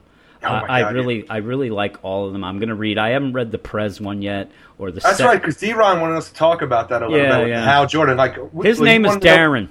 Oh, I know it's Darren, but I like D-Ron. Yeah, Darren wanted us to talk about the Convergence. Convergence. Yeah, it was it was Convergence last issue. Convergence. One of the variant covers had that picture of Hal. Oh right, yeah. I'm just I get. So it was the Jedi Hal. That's what we consider it. And again, he wanted us to talk about it and what we thought about it. I thought it looked pretty cool. It's really cool. Going into this issue with that, though, or this preview, he really is. He's like, I hate to say he's like Star-Lord, but he's a lot like Han Solo, too. And he's almost like a rogue Jedi with especially with the Green Lantern powers and stuff like that. He does come off as almost like a rogue Jedi that's on his own. I think it looks awesome. He has an awesome spaceship. Exactly. I think it looks amazing. Yeah, I can't wait. You do the review for that. I wish I did because, man, it looks good. There's also the Omega Men where you see pseudo or sort of Kyle Rayner getting killed. How dare they? Of course, though. How dare they? I told you right away when we were talking about, we had a whole podcast about these books coming out, and I said, yeah, that Omega Man's going to come out. They're going to make it look like they killed Kyle, and they're never going to show it. They didn't. The camera cuts out right as they're going to kill him. So that's a bunch of hooey. Other than that, they had a Detective Comics had a little preview of the Jim Gordon as Batman, which looked kind of cool. Robo-Bat. Yeah, Robo-Batman. And a couple other ones. I don't even remember all of them. This is off the top of my head. But in general, I think all those previews look pretty cool. I don't know. I think I'm going to start calling him the Bat 209 off the Ed 209 from RoboCop. Yeah. Right, and you'll be reviewing it, so you can call it. No, you're going to be reviewing that book. Oh, Detective Comics. I'm saying mainly the Batman. Yes. So you'll get your chance at that. But yeah, next week we have what? It's 0 Hour stuff, right? Yes, it is. And if I remember, you were a little disappointed with 0 Hour. I was really disappointed with 0 Hour. If the trend continues, you're not going to be any more happy because it seems like these books, if you liked the first issue, you liked the second. If you didn't, you didn't. Well, the Justice League really let me down. I really liked that first issue. I'm wrong because that is true. That's the one you were right. That one we both liked. And it's a possibility that the Atom could come out of nowhere and blow me the fuck away. Who knows? Just a little bit right before we leave, I will look. I want to see what people are reviewing the Atom. I don't think that many people even reviewed it. Everybody had bailed on that one. The Atom. The Atom. I do not see a review for the Atom. All right, so I'll be first still. Holy moly. Nobody reviewed that. A whole week.